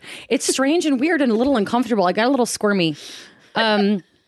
So that's my theory: is that Mario is actually dead and has passed on. And what is happening is his body is animated by this possessed cap, or if you want to look at it a different way, because he most certainly dies from that fall. The entirety of Super Mario Odyssey is a dream of a dying man. It's a dream sequence. As Mario's broken body lays on whatever thing it landed on, as the life drains out of him. Ooh. This is his dream, and he dreams of his love running off with his nemesis and this weird wedding and the Luncheon Kingdom and this weird hat that can possess other creatures. Sorry, Nintendo, I'm not using your verbiage. I don't care. But that's it. Like, you wonder why, like, Luigi's not in the game. Where is he? Of course, when Mario's dying, he's not going to think about, of course, his brother's not present because he's not thinking about him. He's thinking about the woman he loves, and he's thinking about his nemesis. Like, he's not there because he can't be there. No. It depends. I don't know. Mario like screws Luigi over big time. Yoshi's not there either. Ooh. So it's like, well, he who- punches Yoshi in the head. That's not Yeah, surprising. he jumps off of him to jump across cliffs. Of course, you're not thinking of the dinosaur that you wronged. But like, Oh god. but that is my theory of Super Mario Odyssey, because Cappy, like, the whole ethical idea behind Cappy brings up some questions about like free will and like where does your spirit go when you die, and like in the books of one Philip Pullman, who, when your soul, which is a small animal, Steimer and I are both reading the same book right now. I'm so excited you're bringing this up. Yes, so you have your soul is manifested as an animal that lives with you, and when you die, your animal turns into dust and poofs away because it has no soul attached to it anymore. That's what happens in Super Mario Odyssey. So all those freaking Goombas that you possess and walk away from, those Koopa Troopas, those weird little snail creatures, like literally everything. It just those frogs, those adorable frogs, they cease to be because you have killed them. No, Cappy has killed them. This is heavy. There's I'm even a glitch. There's a glitch. Nintendo gave us the answer. There's a glitch where you can glitch out the game if you're playing in 2-player, where one person plays as Mario and the other plays as Cappy, which is a giant hint that like Mario and Cappy are like uber connected. But you can use Cappy to kill Mario, and only Cappy will remain. You possess Wait, a what? piranha plant, correct? You possess you put a rock in a piranha plant. You put a rock in a piranha plant. You put a rock in a piranha plant's mouth, then you possess the piranha plant, then you have the second player who's controlling Cappy come off the piranha plant and kill the piranha plant with Mario still inside. So Cappy could feasibly kill the creature that he is possessing with the Mario spirit, and send Mario's soul rocketing away into the ether and remain a single entity that is Cappy. Wait, well, that'll do it for this week's hands-on impressions, ladies and gentlemen. I can't wait for Nintendo's tell-all. My roommate works at Nintendo and she's very annoyed with me. I'm sure she is. She's very annoyed with me. Very annoyed with me. I mean, whoa. I don't like I'm speechless. This is why we missed you. We missed these crazy fan theories. I think I'm going to go back to what I said earlier. I think you're overthinking it just a little bit. No, it's true. But I like your theory, and I look forward to now. Keeping this in our mind, right? When as I we turn play. Mario on, I will be thinking about how it's all just a dream, It is just a dream. and that Cappy is only Cappy. Life is but a dream. We're all in a weird dream. It's like what We're all dreams may dead. come, except it's a hat. Except We're all it's a dead hat. hats. We're all just dead hats. I need So- a drink. Yes. Steimer. Yeah. Let's transition to another cartoon that we've been playing, or that you've been playing more specifically. You have more to say about South Park: The Fractured But Whole. Yeah. I thought we had put a pin in that conversation, but you were like, "Excuse me, I have more to say." Well, it's more that as I've gotten more time with it, because I played it a lot more, I'm starting to realize I think I'm giving it a bit of a pass because it's South Park. And I So don't. we talked about this in relationship to Zelda quite a few weeks ago, but now you think you're giving it a pass, meaning like you're allowing it to make mistakes and do some things that you wouldn't have allowed another game to do. Is that what you're saying? I just think it's kind of boring. Okay. Like, as I'm going through it, I'm like, am I enjoying this? Or am I telling myself that I should be enjoying this? And therefore, like, I was just like a weird state of mind where I was like, I feel like I'm literally just playing this game and I'm in like stasis. Like, it's that just doesn't sound happening. fun. I'm just doing it. Like, I'm not really like, yeah, but every now and then I'll smile, but I really don't know what the fuck's going on. Like, the game is just So everyday life. Yeah, right. this is how I wander through life. Just glazed over look in my eyes. But no, it's just been weird to me because I'm like, it's not.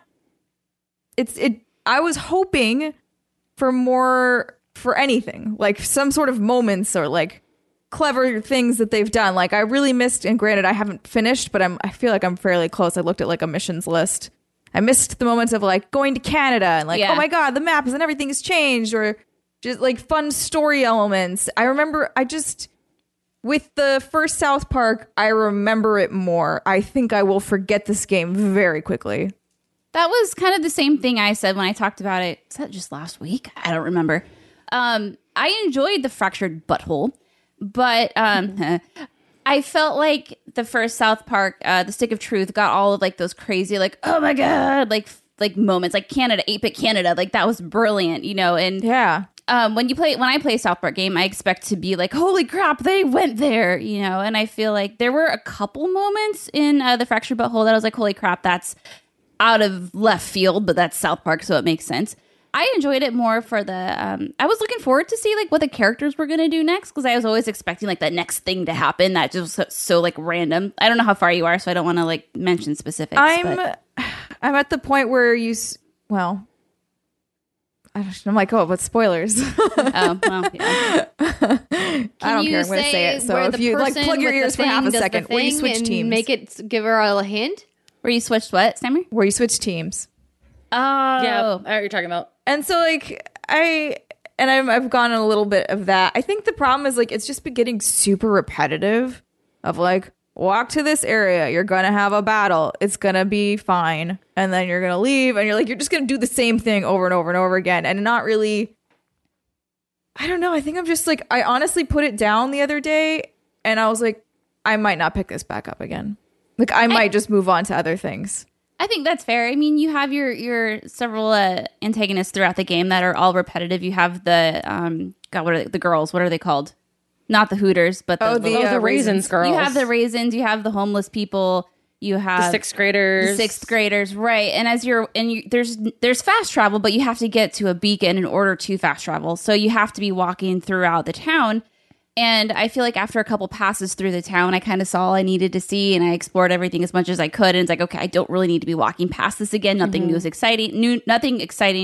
Nothing new exciting is happening. There we go, words.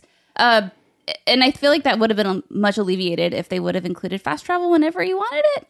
So I understand what you're saying. I think the story does get a little more interesting, like as it goes on. So I would encourage you to like not give it up just yet. But Okay. it's not probably something you need to like. I need to play this and finish it. Something like if you're feeling the itch, pick it up. Sounds like a Vagisil The itch commercial. in your that was great. You're feeling the itch. Pick it up.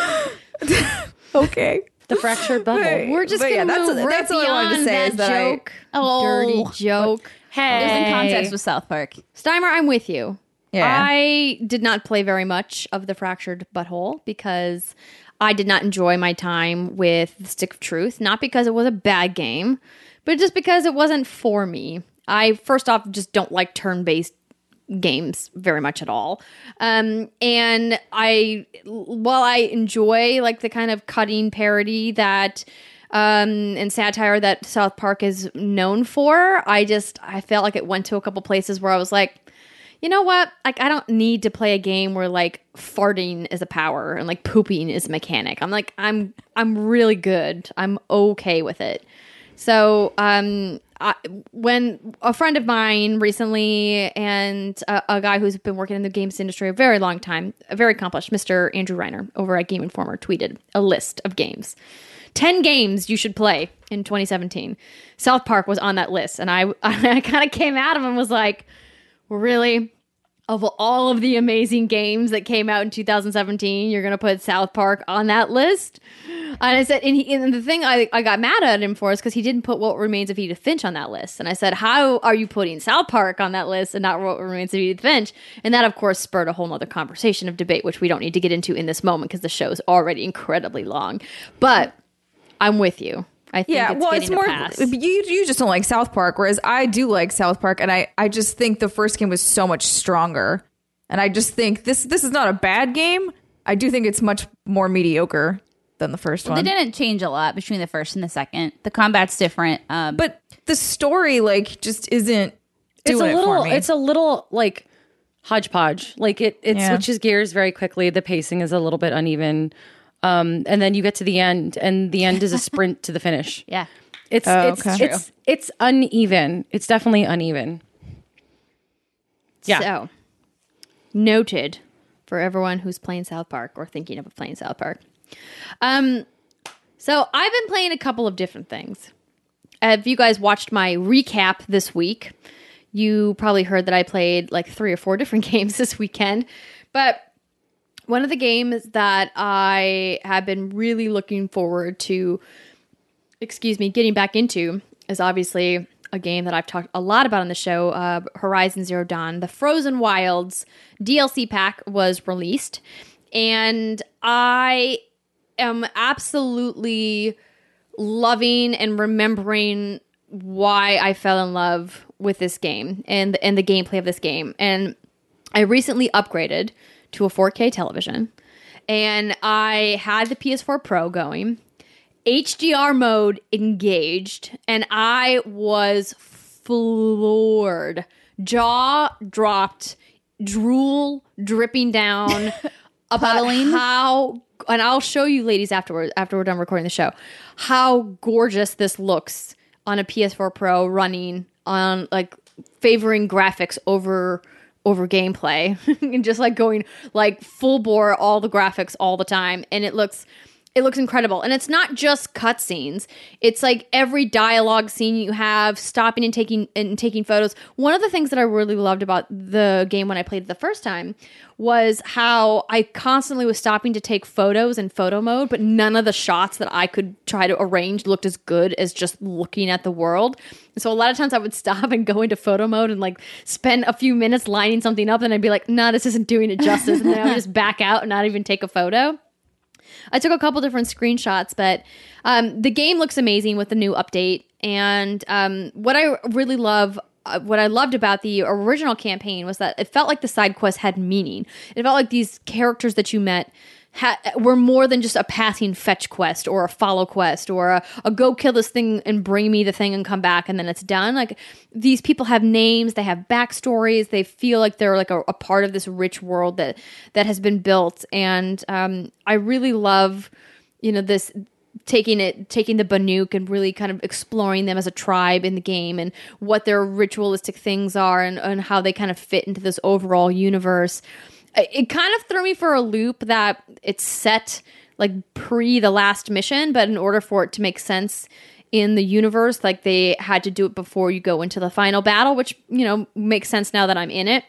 But really been having a great time with the new machines, which are just brutally hard to fight. Really kind of putting all of the skills that I learned previously to the test. But so far, loving it and reminding myself why I love this game so much. Do you keep your level? Yes. Okay. So I was maxed out. I was level 50 when I stopped because I platinumed the game. But now they've moved the platinum because they've added all of these trophies. And so there's a whole bunch of new trophies to go get with the expansion. I don't think I'm going to go get all of them. Maybe if I have time. There's just too much to play right now.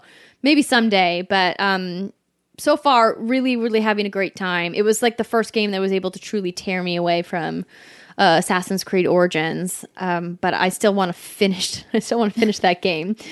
But am I the only one who's tried the Frozen Wilds?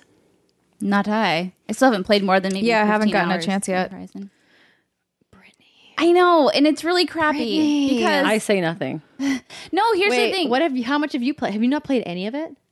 Alexa Ray, what? No, You two are in trouble. Thanksgiving is coming up. I'm just going to play it all weekend. So put it on easy mode, please. For the love of God, experience what I'm talking about. I've been like having fever. I will play Final Fantasy for you. I'll do it. Okay. So I watched Jason put like 40. How long is the game? I mean, if you just mainline the story and you do like, if you don't do, I highly recommend doing all of the side quests. But if you don't do them all, you could probably do it in about 30 to 40 hours. Okay, so Just 30 to 40 hours. just 30 to 40. For So an open world action RPG, that's pretty light. So Right? 40 hours, that seems about right. So he had been playing for 40 hours. He was sort of near the end. And I didn't know this, but he had been playing under my PSN. No. And I started up my new game and completely erased all of his progress. It was not good. He was very unhappy because I had been watching him play Grounds it. for divorce. Oh, bad. It's okay. We weren't married at the time. Whoa. And hearing you rave about it and Steimer rave about it, I jumped into it. And like I said, 10, 15 hours. It really, I loved it. Like the characters, the interactions, the acting. Like you said, everyone felt like they had a place, a purpose. But I can't get into the world because of the what are they called? The robots, The machine. the machines. Robo-dinos. Thank you. I'm like the robots. That's what I call them. The machines, all of the tundra, like the trees and that kind of stuff. Maybe What that do you have against the changes. tundra? And the trees.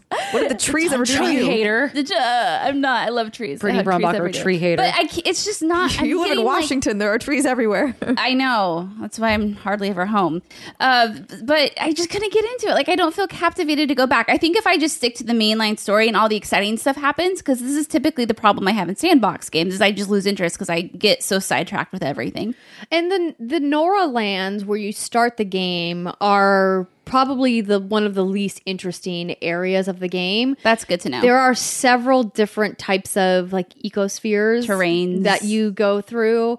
It reminded me a lot of when I played Dragon Age Inquisitions, and you would go to this new world, and like the eco and the biology of the landscape would change, right? You'd either be like in forests, like the hinterlands was like very much like woodlands, Yeah. right? And then you would, you got out of there, then there was like a snow world, and then the desert world, and all these other places, and it really kind of broadens the scope of what the geography looks like, and that certainly does happen in Horizon as well.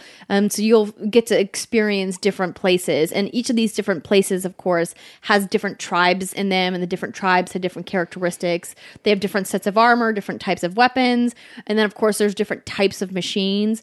There's like a couple of basic categories of machines, like the grazers or like the mounts, and then there's like, the groups above that. But like the really interesting part to me is how each area kind of has like an alpha predator machine, like the big bad machine, and what that big machine looks like. And I remember the first time I came across a Thunderjaw, which is one of the biggest machines, if not the new machine's probably the biggest, but and like you feel so powerless and so small when you get up to this giant machine that you're supposed to fight. And I remember it being so scary the first time that I just like ran away. I was just like, no, just like turned around and was like, I'm gonna go find some side quests or something to do. Well, that's good to know. As long as it's not all woods. No. It definitely You got a problem with the woods. I do have an issue with the woods. which is weird because like Zelda is all woods. I wouldn't say. Yeah. I mean, it is obviously they've forced. got like like the Gorons, and you got the. Well, I haven't played Zelda in a couple months either, so I mean, That champion DLC's coming. You gotta get ready. I gotta get excited first. Or don't go back to Zelda. It's okay to just say I'm done with Zelda for a while or forever. I don't feel like I'm done. I just need more break time. Well, that's good to know because that's been kind of one of my things. I'm like, I want to go back, but I don't want to see more trees. Like I like to escape, and I see trees every day of my life where I live. Yeah. So it's like not that exciting for me, but that's good to know that it changes. Yeah, it definitely does. And like I mentioned, the thing that to me that kept pulling me back to that game was that the side quests were just so excellently done, because we've all played an action open world game or an RPG open world game where you just have to go on so many bullshit side quests that are just like, they feel like such a waste of time, and you're doing them literally just to get the icon off the map or to check a box. And I felt like the characters, the people that you meet, and they all come back full circle. It felt very Mass Effect in that way, where it's like you go to do these side quests because they will kind of come back in the end and have a meaningful part Sure. to play. And I don't think enough games do that. I think a lot of these open world games, kind of have these people as throwaway, and that's really unfortunate. Like Zelda. Yes. We haven't talked about Zelda in a while, Alexa Ray. Yeah, I know, but like you're like the Zelda champ here, and to hear you like knocking it down is so It's not that I'm knocking it down. I think we don't have to go down this too much, but Breath of the Wild is a great game. I'm not going to take that away from it. I'm struggling with, is it a great Zelda game? And are we saying, oh my God, it's so good because we're comparing it to prior Zelda games as opposed to games that are doing the same thing, but I think a little better? Like if you took, well, yeah, I think if you took like the Zelda skin away from it, people would be looking at it very differently. Right. Thank you. Yeah. Thank you. It'll be a discussion. It'll be a good game of the year discussion. It will. And we'll get into it. We will. I certainly got into it in the comments with some people this week about Horizon versus Zelda. And a lot of it is personal preference, of course. Of course. But like, we will get into the nitty gritty details. We're not going to do that here because it'll detract. No. It'll detract what we're talking I know. about. But I will say, if you guys have played Horizon and you enjoyed it, the Frozen Wilds is excellent. If you're a PlayStation Plus member, which I hope you would be. If you're playing online, you can get it for $14.99. It's a nice price point. It's not too expensive, and it gives you a lot of extra gameplay. And again, if you are like me and you have a 4K TV, sweet baby Jesus, turn the HDR on. It is so good. It's so good. I have never seen animation like this. And I know that PC gamers out there are being like, well, you know, we've had blah, blah, blah, blah. You're right. But like, never on console have I seen anything like this. And I've been playing a lot of Xbox One X stuff, and I haven't seen anything like it yet. And Assassin's Creed Origins looks beautiful on Xbox One X. I continue to maintain that, but this, by far, hands down, is the most beautiful game graphically I've ever seen in my life. Really? Yes, I will show it to you. I Show don't it think to you me. will 'Cause believe I've it. been playing AC on Xbox One X on the 4K TVs, and I'm like, oh my blown god, away. It looks Oh, beautiful. yeah. The blades of grass. Oh, like man. the fucking like sand moving I'm around staring your at feet. everything. I'm staring so at every good. inanimate object Uh, ever. Speaking of AC Origins, Yes. y'all climb a pyramid yet? Yep. Not- I have not. I have. Did you make it to the top? Yes. I fell off and died. I didn't think that's where that was going. But I'm yeah. glad that's where it went. Yeah, I was hoping someone else had fallen off and died, but No, I guess that's not what did happened. that just fine, but I did it in a demo, like at an I event. I slept- haven't done it in the game yet. I missed a handhold, and I slid all the way down the pyramid, and I guess the game took pity on me and desynced me like 10 feet from the bottom.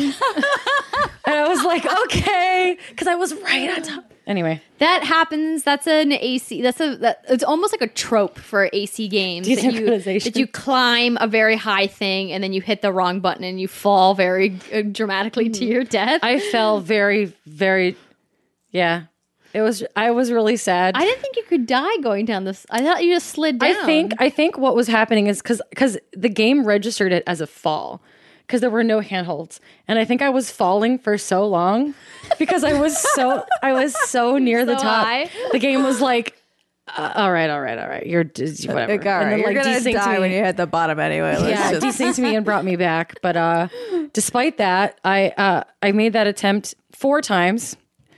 I still have not got to the top of the pyramid. Oh my god! Can I'll do get there. it. I want to be at the top of the pyramid. I will say the Get your first time. shit together. Yeah, the first time I My Bayak is like drunk all the time. Like I can't get it. The first time I climbed a pyramid, it took me a minute to like figure out where the handholds were graphically, because like you look, because they've done such a great job where in so much of the game you don't have to really look for handholds anymore when you're climbing building structures and rocks and things like that. Like in previous AC games, you really had to kind of look, and I liked that there was kind of a puzzle element to a lot of the climbing, and that doesn't really exist right now.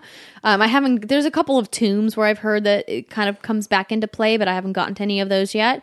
And so they've really kind of honed it where you just kind of have to hold down the button and then just kind of look where you want to go. Very almost Uncharted style of climbing. But I'm sorry that you died. Me too. I died a lot, Rip but in I love peace. that game. I love that game so much. I can't even tell. I mean, I've already talked about how much I love that game. It's my favorite. Even when I get Your it. list here of games that you've been playing is very long. And we I haven't know. talked about, maybe we should talk about Star Wars Battlefront 2. Okay. So I played it, you played it, Steimer played it. Yep. I only played the first few chapters of the campaign. I didn't even bother jumping into multiplayer. I was like, I'm going to save this for later. Mostly because I've done Battlefront multiplayer before and it's just really like not for me.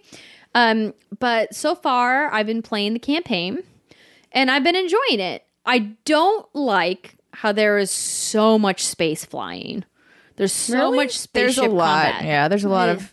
Like, and of I know some space. people are going to absolutely love that because it's such a popular mechanic, and there's obviously like whole genres of like space combat games and things like that. But I just don't like it. I get dizzy. I don't know where to go. I got barfy. It made me Yeah. barfy. I was like, and that's not like a symptom of the game. It's a symptom of me being one of those people that just gets really barfy really easily. I get barfy. But it made me sad because I really wanted to, like, it seemed really cool. And I really, like, it reminded me of, like, X-Wing versus TIE Fighter. And I, like, the That's. Starfighter. I used to grow up playing X-Wing versus Tie Fighter, and I was texting Andrea, and I was like, Oh my God, I just crashed my stupid TIE fighter like 4 times into debris. Why are we flying through this fucking debris field anyway? This is bullshit. The mode is called the multiplayer mode. I think it's Starfighter Assault. That is like the TIE fighter dogfighting one. I might be mixing them up, but that one, it's nice. I can only play for 5 minutes, or I have to like pound half a can of Dramamine and hope for the best. You know, Oh my it's gosh, interesting no. you say this because there's one flying mission in Call of Duty World War II, and after that, I started getting like hot and sweaty, and I started feeling kind of dizzy, and I'm like, am I just getting old? But it makes me feel better that everyone else is. Well, I also have head trauma, so well, I sure. wasn't sick I've had from my playing issues it, to too. be clear. what? Why I are you was laughing? just bad at it. Summer, I'm laughing because Britt was like, "Oh, we're having a moment," and Alexa's like, "Yeah, but I have reasons." And Britt was like, "Oh, I am a broken human being in a garbage body, Brittany Brobacher. you are not. You're perfect the way you are, Alexa. No. Right? But no, I was like, for the No. first time, I actually got motion sickness from gaming. That was in VR. I was like, oh, this is not a good sign. This does not bode well for my future. Getting old. I get very sick from VR, and I have at home. I've played the first like 2 hours of Monster of the Deep Final Fantasy 15, which I will talk about next week. And I am like waiting for the thing. It hasn't happened yet, but I'm waiting for the thing, Yes. the fish, the campfire, the thing that triggers my barf. And I'm just like, oh, please don't do it. Final Fantasy 15. Don't do it. Don't make me barf. But anyway, Battlefront 2. Yes, barf.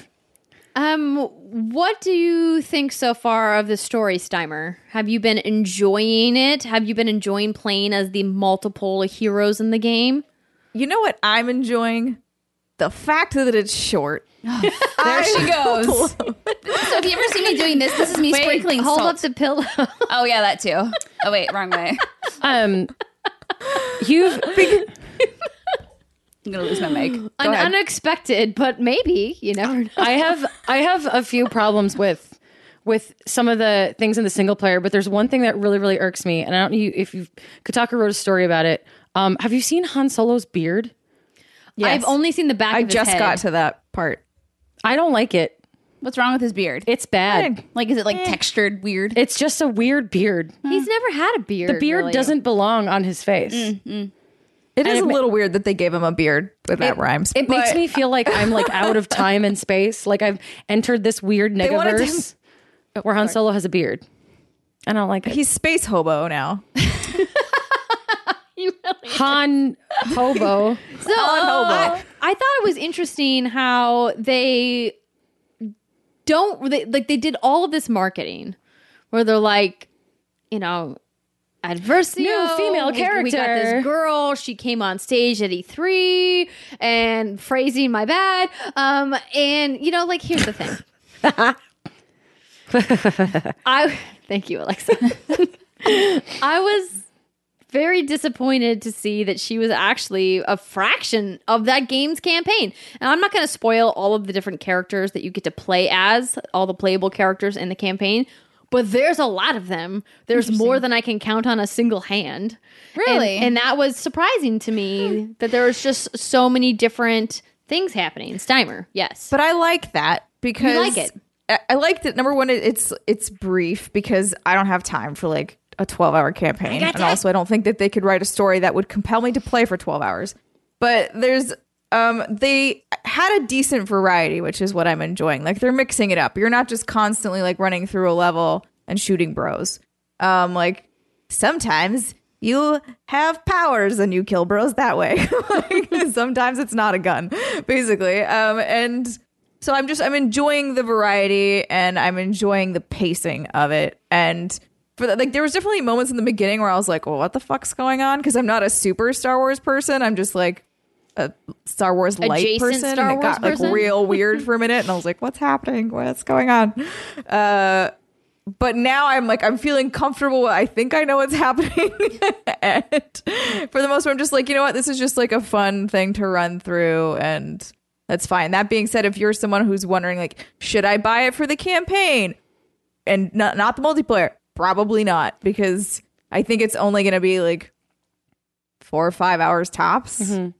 But what if And you're that's someone a- who buys Call of Duty for the campaign, like me? Then Call whoa, of who are Duty- you? No, I'm the same. I hate trees. I love also- Call of Duty single player.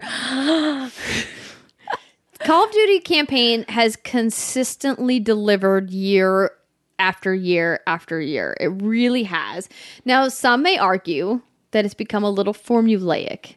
That may be so, but I've never not had fun playing a Call of Duty single player campaign. They have some sections that are on rails. You're probably going to drive a tank at least once. You're going to go through a level with your squad mates. They do have these kind of like archetype scenarios that do recur. And I think what was really kind of striking to me about World War II in particular is not only the amazing artistic work that was done by Sledgehammer and their support teams on this, but how they really gave it like a gravitas. And, we talked about this at length last week. So if you guys missed that conversation, we go into a little bit more in depth there. But I really hope to God that Call of Duty and Activision never stop making single player campaigns, because I think that they have set a really high bar for what a narrative FPS campaign can be. I mean, obviously, Machine Games and Wolfenstein 2 have probably, surpassed that. Oh my God. I mean, when you talk about like a modern shooter, a franchise that has stood the test of time and that also continues to set these crazy records and continues to sell, so many copies every year and has like such a great rotating stable of developers, I think it's impressive that they continue to make these experiences that aren't broken, that aren't bad. Are they perfect? Are they the best? No, I think we can openly and honestly say that. But they're great. They're fun to play. You mentioned Wolfenstein. I did. That might be my favorite game narrative this year so far that I've played. Wow, really? Oh, I can't wait to play it. That story messed me up a little bit. Like, I got a little emotional. It's twisted in some parts. It's twisted and like shooty bang bang, but like without spoiling anything. If you haven't played Wolfenstein 2 yet, you need to. They did an amazing job with that story, and not just that. It's like semi-relevant-ish to what is happening in America right now, but the way that they sort of set up BJ and the things that happen to him, and just the supporting cast of characters, and they all feel really real. Everyone feels like a real, complete person, and the story is like a little cuckoo bananas, but the heart behind it is just excellent. so good. It's so good. Britt, you haven't played it all yet. Not yet. Oh man, I think it'll probably take the place of World War II. Ooh. It's like the number one FPS narrative of the year for sure. it's masterful. Like, really, I'm really excited to play it. It surprised me. It completely surprised me. Did you play the first one? I didn't, but I watched again. Jason was playing it, so I would like sit down and watch him play a little bit from time to time, and he loved it, and he raves about it, and he tells me like at least once a week, you gotta play Wolfenstein. He's like, put Assassin's Creed down for a little bit because that's going to take you a very long time. And I'm like, I can't. It's so pretty. I know it's hard. It's hard. I'm still level 30 in Assassin's Creed, and I just need to finish the campaign. Yeah. But like, Wolfenstein is, it's so good. It was such a surprise too. Why were you surprised? Did you not play the first one either? No, I did, and I loved it, and I thought the story was great. I actually mentioned it. I did a panel at PAX a couple years ago with Stephanie Bayer, who now works at Blizzard, and we did a panel about the representation of like mature adult relationships and romance in video games, and how like so many games get it wrong. But here are some examples of like a really thoughtful portrayal. And like the new Wolfenstein had like two adults that were like, the world's going to shit, we're gonna go bang in the closet and whatever. Like, and it was That's just like my kind of romance. yeah, and they would like talk about their relationship and like talk about things, and it was just like, these are two people that are very clearly like consenting adults, and the world's going to shit, we're gonna fuck it out. Like and we mentioned it, and just the rest of the story was really, really great. So I was How long is the campaign? not long. I mean, it's not short. It's not short, but it's not long. It's depending on how much exploration you do and what difficulty you played on. I'd say probably 10 to 15 hours. Okay. I was expecting like a good story, but with a lot of focus on the gameplay and the shooting and the stuff, because for games like this, it's, if you're going to be a shooter, you got to innovate or you die. You have to have that hook. You have to have that thing that... Or you just have to have polish. Or polish. And Wolfenstein had polish, but the story was like really deep and like doubly thoughtful from the first one. And I was just like, Oh, because in all of the preview events where I played it and all the footage I watched, it's like emphasis on like use these weird gadgets and do this thing, and here's a character you meet in a cutscene that's cuckoo. They don't want to give away and then the you go do whatever. story. I do, and I was expecting like, oh, this is really nice flavor, and oh, like, haha, they're banging in a submarine. That's funny. But then I play the game, and I was just like, I was just like, wow, Yep. wow. It's very good. I'm very, very surprised. Before very we- pleasantly surprised. Wrap up this hands-on discussion. Because we definitely need to I move know. to the Yes. spoiler This will take cast. a minute tops. We Ready have to go. some new viewers and watchers to our show, and I've been in the Welcome. comments all the time. Hello, welcome. A lot of them, and I just need to clarify, I think we're Zelda haters. What? Now- Why? How is that possible with you, Because Mrs. Zelda? Well, because I'm critical of it, and I think what people don't understand is you can critique the things you love, and that's okay. And I'm just saying this because I know we're going to get a bunch of comments because of our previous discussion, because it's a little bit out of context, because you new listeners, who we are very grateful for your eyeballs and your holes, haven't listened to prior episodes of our podcast. So just putting that out there. I love Zelda. I've been playing Zelda for a very long time. She has the Master Sword and the shield mounted in her living room. I've seen it with my own eyes. Right. So I just want to clarify that because you haven't been on the show, Lexa Ray, in a little bit. So a lot of people think we're Nintendo bashers as Oh well. my god, no, dude. We are not. FYI. I would be curious if you are a Zelda fan. Let me know what you think about the open world. And I meant to ask this earlier during the actual discussion. And let me know if you think it's an actual and like super well done open world, or is it just a super well done open world compared to prior Zelda games? Compare the open world to that of Horizons or Assassin's Creed Origins. And like, let me know what you think. Just ask yourself that question. That's all I'm asking. That is all. All right. Well, on that We're note, still touching. I know I love you. certainly more to talk about, but we will pick up these discussions next week in the hands-on when we've had some more time to play some additional games. But as promised, we've been delaying, but it's going to be worth it. We're going to talk about all things Life is Strange Before the Storm, episode 3. Just kidding, episode 2. Close enough. After the break, grab a drink, tea, coffee, soda, beer, whatever you want. We'll be right back.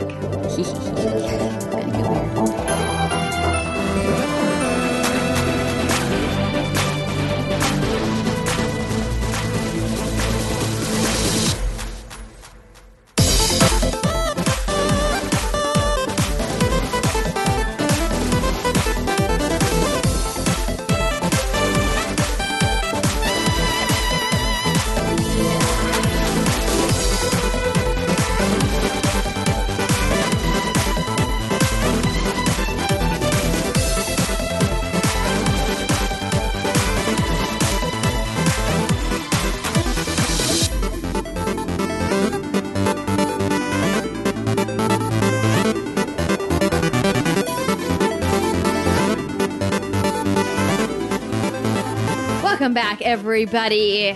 It is time for segment 3 of the What's Good Games podcast. You've been asking, and we've been waiting, and now it's time to talk about all things Life is Strange Before the Storm, episode 2. Awake, I believe is the name Awake. of the episode. Awake. Here's the thing. If you missed the first Life is Strange spoiler cast, pause this episode.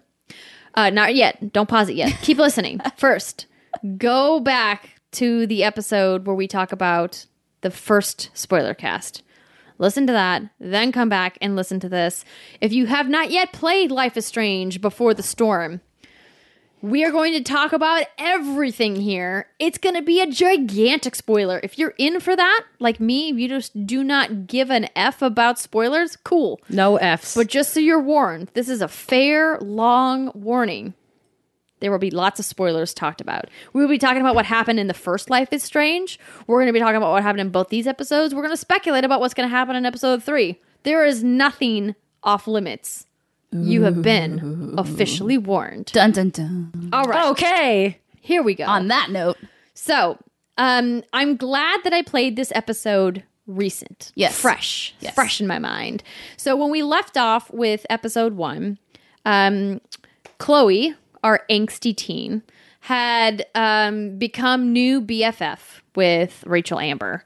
She was at a rock concert at a abandoned mill, and Rachel came in and they danced together, and then they played hooky and went on a train ride when they were supposed to be at school.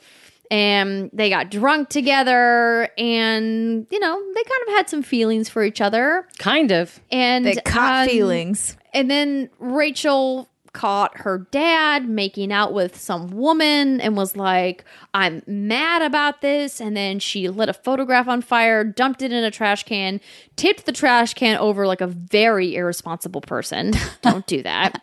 And then screamed some kind of magical, supernatural scream, and the fire spread everywhere. All those trees burned down. Aren't you happy, I'm Brittany? so happy. No, that's terrible. Forest fires, IRL forest fires are not funny and they're not good. Brittany hates No, trees. If you Neither listen is to the previous arson, segment, which is what that was. Yeah. That was not good. absolutely arson. Yeah. So here's the thing. So we left off. It was a little bit of a cliffhanger.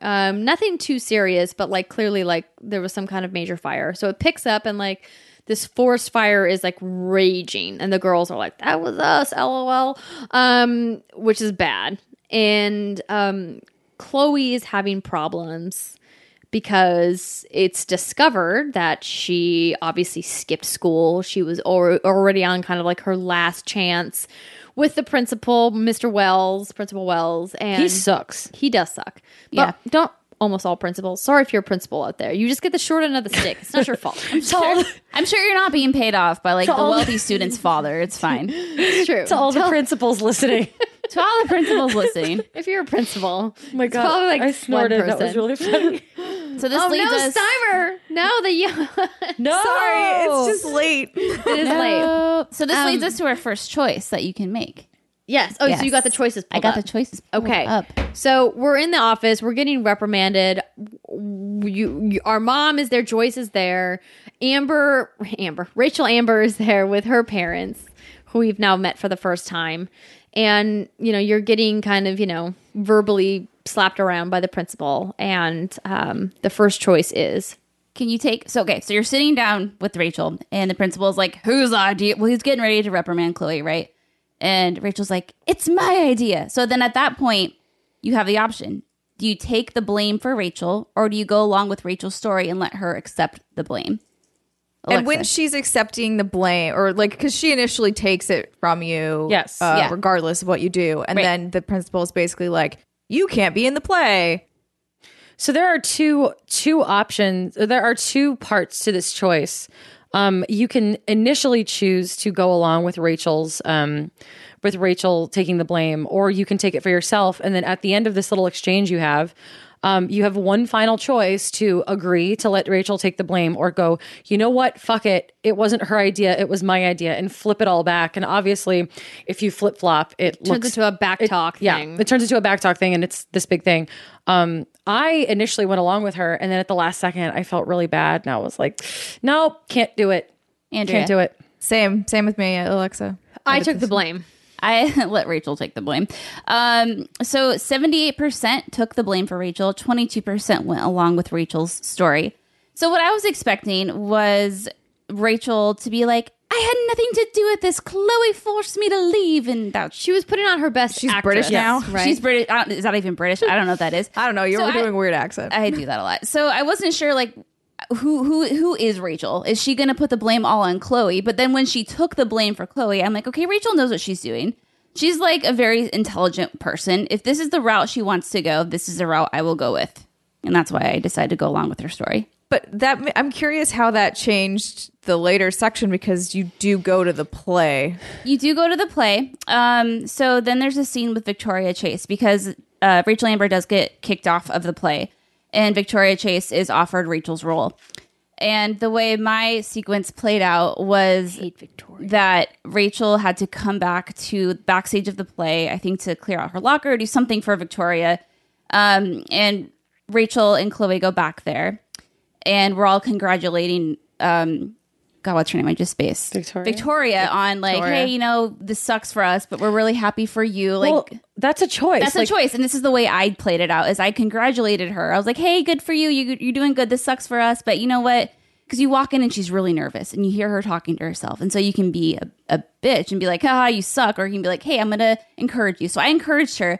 And while Chloe was encouraging her, Rachel went to her makeup mirror, grabbed her tea, slipped some pills in there, and offers it to Victoria. And is like, hey, have some tea. You need this for your voice. Victoria drinks it. Victoria passes out. Rachel gets the lead anyway. Yeah. Well, that was so they there was a flip it choice. then. Yeah, there was a choice there. There were too. choices there. Yeah. You had the option to, as Chloe, tell Victoria, oh, you're going to do a bad job, like convince her to not go on stage. And if Victoria, you can succeed and make Victoria decide, I can't do this, I'm not going on stage, and then Rachel will go on without poisoning her tea. If you fail in any way to persuade Victoria to not go on stage, Rachel poisons her tea. Poisons her tea. Yeah. But then if you took the blame in the principal's office, like Alexa and I did, when you go there, it's Victoria trying to poison Rachel. Is it? Yes. Oh, interesting. Oh, I never. And so you can- It didn't occur to me that you guys were talking about Rachel poisoning Victoria, because I was in the scenario with Steimer where Victoria was trying to poison Rachel's tea, and I saved Rachel from that. Oh, yeah. It's flipped. Yeah. Yeah. Interesting. Moving on. Ooh. No. Here we go. So, on that note, 17% discouraged Victoria from acting in the play. 13% encouraged Victoria before the play. 36% confronted Victoria. 34% tricked Victoria before the play. You go down that I road. tricked her. I tricked her, I tricked too. her into drinking her own poisoned tea, and then she was like, "She's on drugs." That's hilarious. And it was like amazing. I laughed so hard. I just don't like Victoria as a character, but I thought it was interesting, looking the whole dynamic between Rachel and Chloe, and how they're still like figuring out what their relationship is, how close they are. I mean, because they were fast friends, and obviously we talked about in the last spoiler cast how when you are that age as young women, you do become fast friends with people. And like I don't doubt for a second that any kind of intimacy they felt, whether it was platonic or romantic, was real, and like they had a connection. But to get so close so quickly, especially getting like the parents involved, was an interesting dynamic. Now, I do love how they did the play, and I did not see Chloe being roped in as a character as like this element that came along with it. But I did guess immediately that once Rachel was like, oh, this girl can't make it, can you step in? Here are your lines. I was like, damn it, I know I'm going to have to memorize. There's definitely going to be a mini game where I have to remember what these lines are. How did you do? Did you cheat like I did, Andrea? Where I just took screenshots of I just like took pictures with my phone of the script. No, Steimer, I did it too. I You're totally dirty, did that too. dirty cheaters. I don't care. Cheaters. I have the picture still right here. I don't care. I have a lot of the Tempest's bigger scenes memorized because I directed it once upon a time long ago and I studied Shakespeare. But I intentionally screwed up the lines because if you screw up the lines, you are treated to the best scene in the entire game, Ooh, which is Rachel and Chloe improvising the words. And Chloe starts to ask Rachel questions in the same Shakespearean dialogue. Like, I think the line from Prospero is something about like, and you are in my servitude, and like you are my spirit. And Chloe, as the spirit Ariel, is like, well, what if I don't want to be your servant anymore? What if I want to go? And Rachel is like, but you are, and she's speaking in like a Shakespearean like language, But but you she's get- making up the words. But you get the improv scene even if you nail the lines. You do. Do you? Yes. Yeah. Oh, never you mind. do. I love that improv scene like so much. It was Yeah. really good. Yeah, it was. But really well done. it's slightly different in the way it kicks off, in Yes. that you say your line properly, and then Rachel starts going off. And Chloe's like, oh crap, this is not in the script. Yeah, and then the way Chloe's that like, oh god, what? the way that I did it is like I was screwing up, and then the director backstage and Nathan were like, those aren't the lines, she's screwing up, and they're all backstage like getting really, really, really angry. And then finally Rachel starts that whole speech, and like the director melts into this puddle of like, she's a genius, which is like, so it's cute. It is cute. It's cute. It's adorable. It is adorable. So after the play is over, and the whole time I was thinking, So we kind of skipped over something, and it's important to go back. So we completely skipped over the complete interaction with Chloe and Frank. So Frank had messaged Chloe and was like, "Hey, I need your help with something. I need to collect." Drew comes back into play. This is the bully that she had confronted in the previous episode, Mikey's older brother. Mikey, of course, one of the kids that played the D&D game with her, and Frank calls her up essentially and is like, "Hey, like, I need your help with this. I need to collect this from this kid. He owes me $1,000. He has apparently been dealing Oxy to the football players on school campus," which is like horrifying to think about, like high school age kids, like, buying Oxy. Like, that's a nightmare. And so Frank is like, "I need you to help me collect it because you can get into the dorms." And then Chloe's like, "LOL, I got expelled." Which is something we also didn't talk about, the dynamic with Chloe and David and Joyce and her getting expelled, even though I'm glad we jumped to the play because it's fun. But I think, we should, take a step back and talk about these two individual scenes. So one of the things, let's start with Chloe's interaction with Joyce and David kind of in the parking lot. So she gets this really kind of devastating news, right? That David is saying, you've kind of fucked up for the last time. I can't believe that you would get expelled. That's it. I'm moving in because your mom needs some help disciplining you, essentially. Is kind of like a little bit of what the verbiage is implying there. And the thing that kept striking me is that I was so angry the whole time of how mean Chloe is to Joyce and how Chloe, I think, forgets that Joyce lost her husband just like Chloe lost her father, right? Like, they both are hurting. They both are in a place of grief, and that they both have experienced this profound loss. And that clearly Chloe's, emotional adolescence and also physical adolescence are impairing her ability to see that and to see how much Joyce needs Chloe and needs to cling to somebody who's familiar and who she loves and who is steady in her life. And Chloe just keeps rejecting it. And so Joyce has clearly gone to seek this affection from somebody else, and she's not getting it from Chloe. And she's gone to David, and now she's trying to bring David into the fold, and Chloe is pushing back. And it just like broke my heart, like hearing some of Joyce's dialogue lines about in the text messages. Oh, Yeah, the text messages are brutal. From Joyce saying, "I miss you. Where are you? Please come home. want my daughter I want my back. daughter back. Just like, I was fucking dying, you guys. It was so sad. It was really sad. And that leads us to our other choice. You have a choice at one point to start over with David. Did you decide to start over with David? I did. No. No? I don't think it was the Chloe choice, but I was like, damn it, Chloe, you're not going to fucking hurt your mom one more time. You're going to start over. Right. Steimer. That's kind of what I was doing too. Yeah, I had her in the parking lot. I played her as obediently as you could, only because I just couldn't take like watching Joyce like go through any more pain. Well, It's really the shitty. thing about the parking lot scene, like when David asks you to empty your pockets, Right.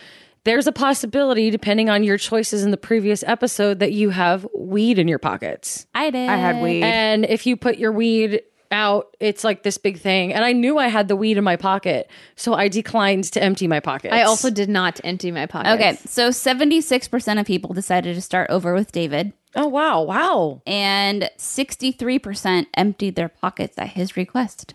So I emptied my pockets and I had the weed in there, and I got a text message from my mom. She's like, "I don't like that he had you empty your pockets, but you did have weed in there, so there we go." And she's like, "I do appreciate that you're Yeah. forthcoming about it," essentially is what she said. And I was like, okay, that's a good healthy step for mother-daughter relationship. It sounds like you guys are playing this as a Chloe who like is trying to start over. I'm playing her as like burn it all down. Interesting. Yeah. I can see both sides. Yeah. They both make sense. Yeah, Okay. it's interesting, and then obviously, we kind of know where the dynamic with David goes. If you've played Life is Strange, it doesn't go to a great place. So, I just like she's just so angsty and so mean, especially to Joyce. Like I get the like rejection of the new man because it's really pretty soon. It's only been like a year to 2 years after her father has died, and like to have like a new like father figure brought in, like that seems way too fast for me.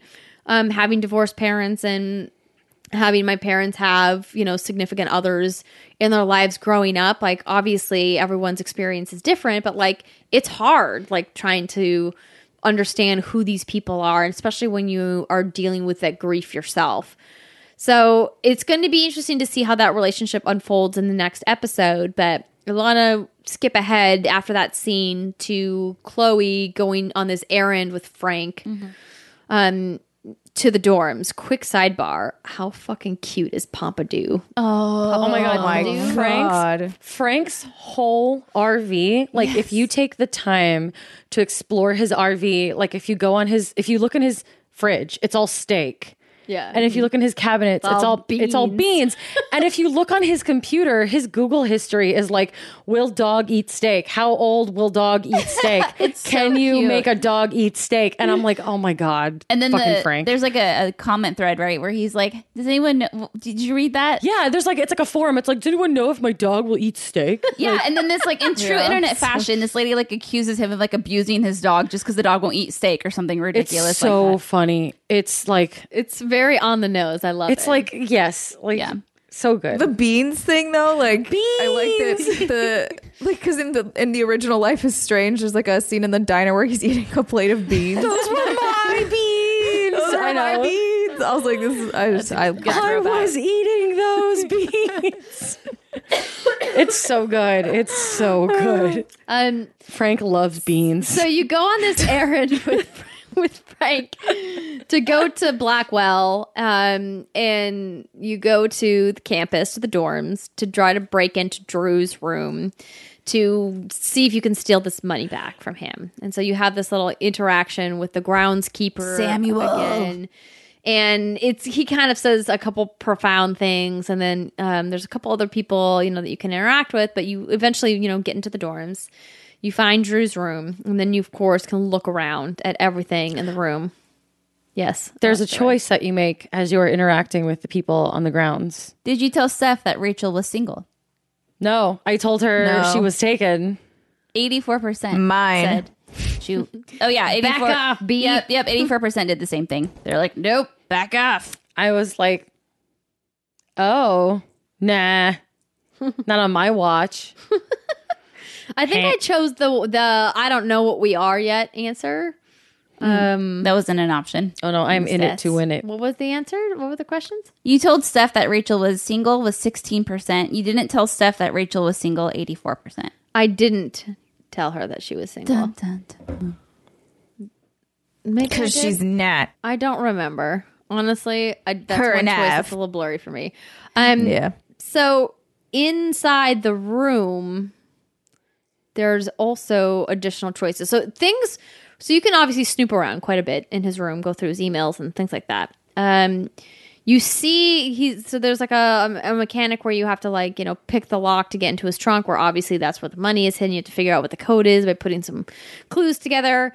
And then of course, like you knew what was happening. Oh yeah, I was so clenched. You get caught red-handed by Mikey, his little brother, but Drew is like right behind him, and then it's like all the way awkward town. And then it escalates real quick. Really quickly. Well, yeah, Drew's like, it's okay, I don't even care. Like, let's just get out of here. Yeah. And then I forgot his name. That dealer comes Damon. and like Damon Damon, yeah. beats him up. So this is another big choice. Yeah. I chose, actually read the choice options, Britt. Okay, you gave Damon the money. You stayed with Mikey. I stayed with Mikey. So I gave Damon the money. so did I. I And intervened. this was my concern because Timer? if you I stayed with Mikey. if you search around Drew's room, you find out that he's received multiple scholarship options. And, you know, if you're going to be a professional athlete or at least go on that road, you need to have a healthy body. So when I heard Damon kicking the crap out of Drew, I'm like, crap. And you also learn that his dad is jobless and possibly homeless. But you also And that saw Mikey is that living with you. You also saw that he turned down a scholarship offer. He did. He turned it down to Oregon, and I think he signed with OSU, one or the other.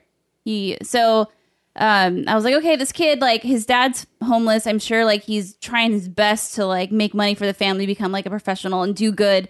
So when I heard Damon kicking the crap out of him, I was like, you need your body. Sorry, Mikey. I'm sure this will affect you negatively. And it did. But it all turned out okay in the end. So if you stay in with Mikey, I'm not sure what happens because I did not go that route. If you stay with Mikey, Damon beats the crap out of Drew and then leaves. And when you open the door, Drew has to go to, like, his leg is fucked up and he has to go to the hospital. And that girl, Steph, like, Mikey calls her and she takes him to the hospital with Mikey and he has to go into immediate surgery. Oh, shit. You're texting with Steph later that night and she's like, he's in surgery. So if you decide to break it up, you get out there, you give Damon the money. You're like, here's the money. Frank sent me. Leave him alone. Goodbye. And then the guy like threatens him or like spits some words. And then he accidentally does something where Mikey gets hit and then Mikey's arm gets broken. And Steph then also takes him to the hospital. But like there's no surgery. It's like they put him in like a sling or a cast. Or You get whatever. texts and she's like, it's going to be fine. Everything's going to be fine. And then Drew texts you later and he doesn't seem too butthurt. He's like, I know you were just trying to help. Both Mikey and Steph text you like Steph texts you like a thank you for looking out for Mikey, and like Mikey's so- like thank you. So Either way. it goes a little bit better for. I mean, not really because Drew gets his leg broken, but like it seems like the less shitty option is staying with Mikey, like Drew asks you to. I don't know. I would think that having Mikey take the fall is better because Mikey isn't the one who needs the scholarship. Like having a football player get his leg broken. Ice cold. It is That's kind of it. ice No, cold she's because true. Drew It's is like true. a That's a good drug dealing point. teen, and like you should get what's coming to you. You shouldn't be dealing drugs on a high school campus. Or Yeah, what's ever. wrong with you, kids? Yeah. monster?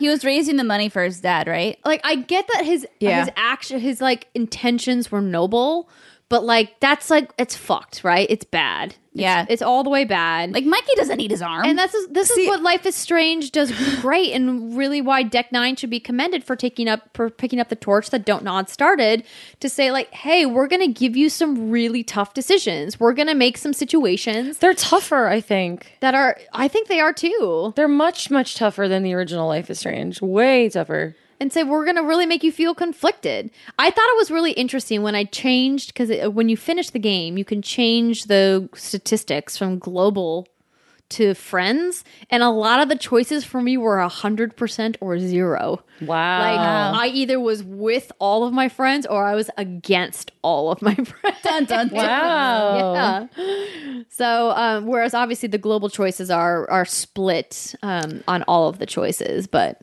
For this one, like I think I was a little confused at first as to like what would happen if you went into the hallway, because I didn't know if the Damon guy like was really with Frank or like if it's like a step. Like I was like, what is happening?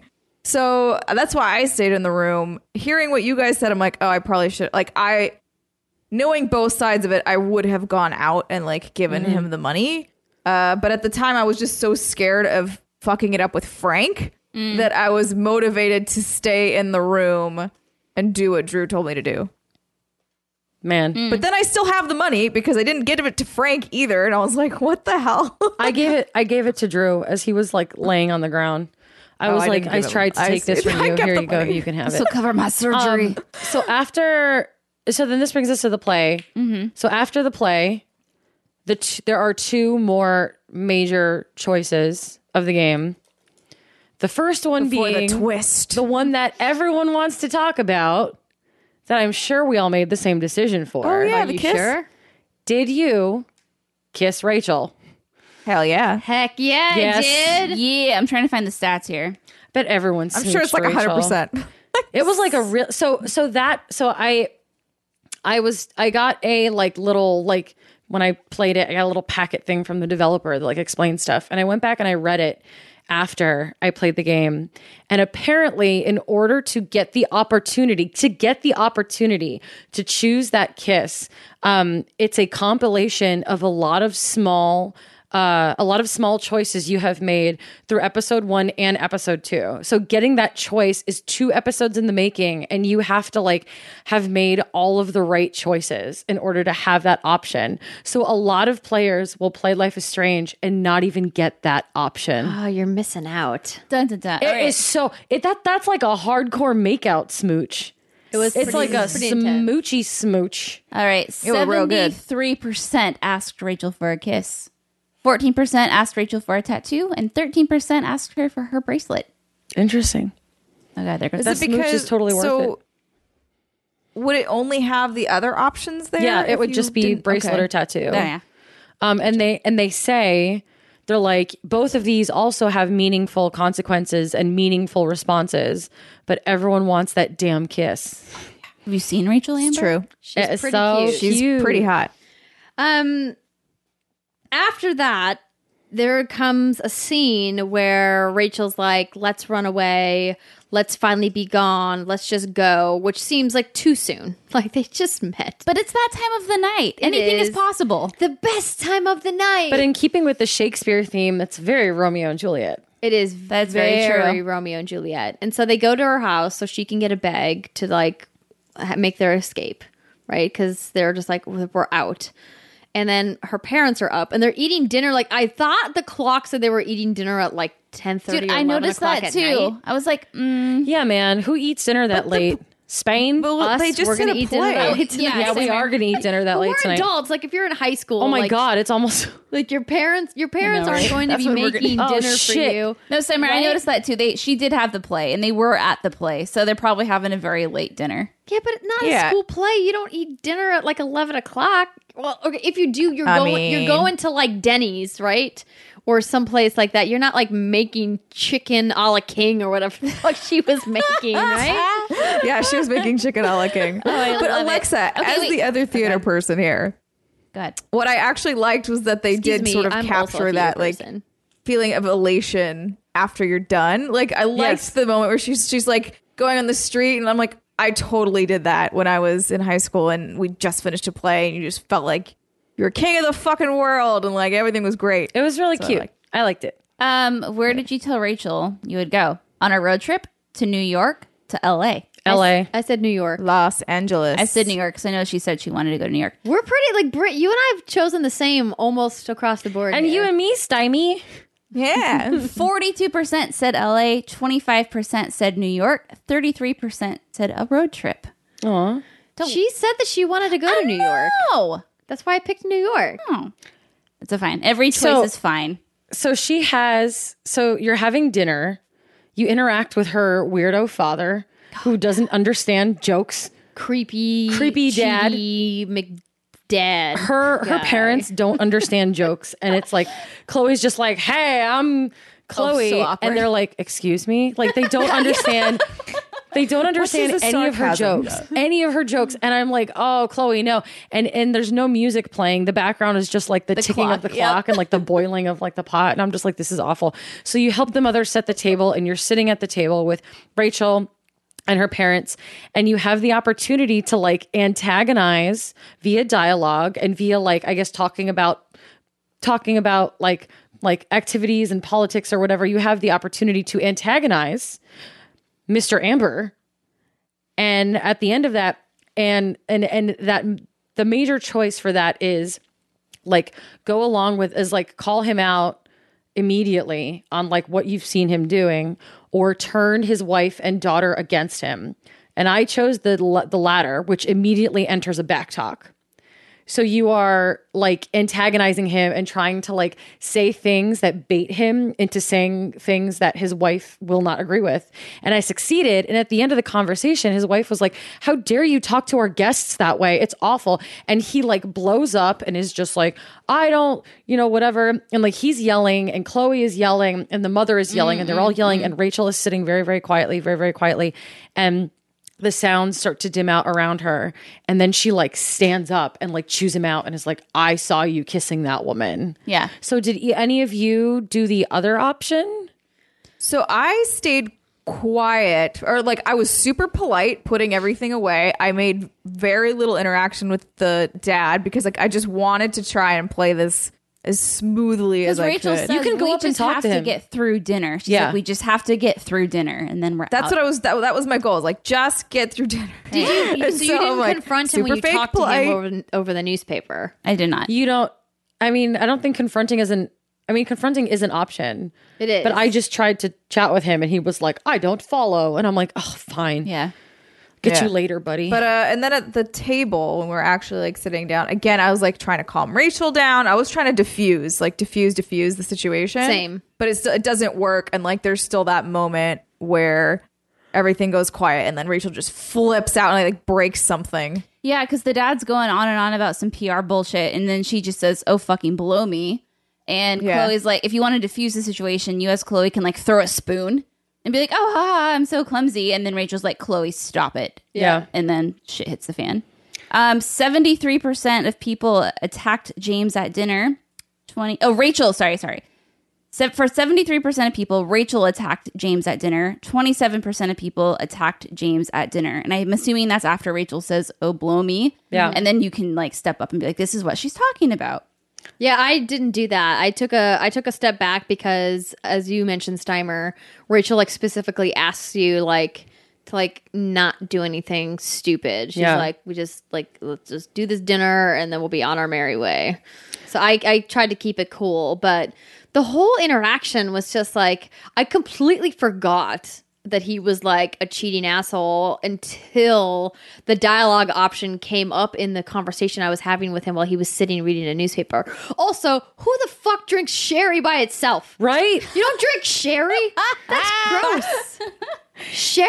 In their fancy little cook fancy with glasses. sherry. The triangle glasses. The triangle glasses. You mean the martini glass? the triangle glasses that weren't shaped like triangles at all. So who the fuck are they talking about? Oh man. And I this was is where like- I was everything kind confused of by the blows triangle up, right? glasses. Yeah, everything blows up, and then we get the big plot bomb of this episode, which is that the woman that Daddy Amber was smooching Dun dun dun. is Rachel. That also was in Frank's trailer. That which was we forgot to also in mention. Frank's At the trailer play. after the play. At the play is Rachel's biological mother. So what the dad says, which I thought was kind of a hint, or maybe not, is Rachel's like, "I saw you, blah blah blah." And he's like, "Honey, whatever you saw, you just have to trust me. It's not what you think it is." So, did you guys see the file on the cabinet, or was the fireplace Yeah. or something? So she is underneath. It goes Damon, Frank, then she is under I Frank. forgot her name already. Sarah. And so at first I'm like, "Oh, he's a crooked whatever DA, right? Is that what he is?" Yeah, a DA. DA. And District he attorney. met her through all the shenanigans, and now he's trying to get a piece. Or I'm like, is he going undercover? But how DAs could don't he? go He undercover. couldn't go undercover. You're right. I forgot.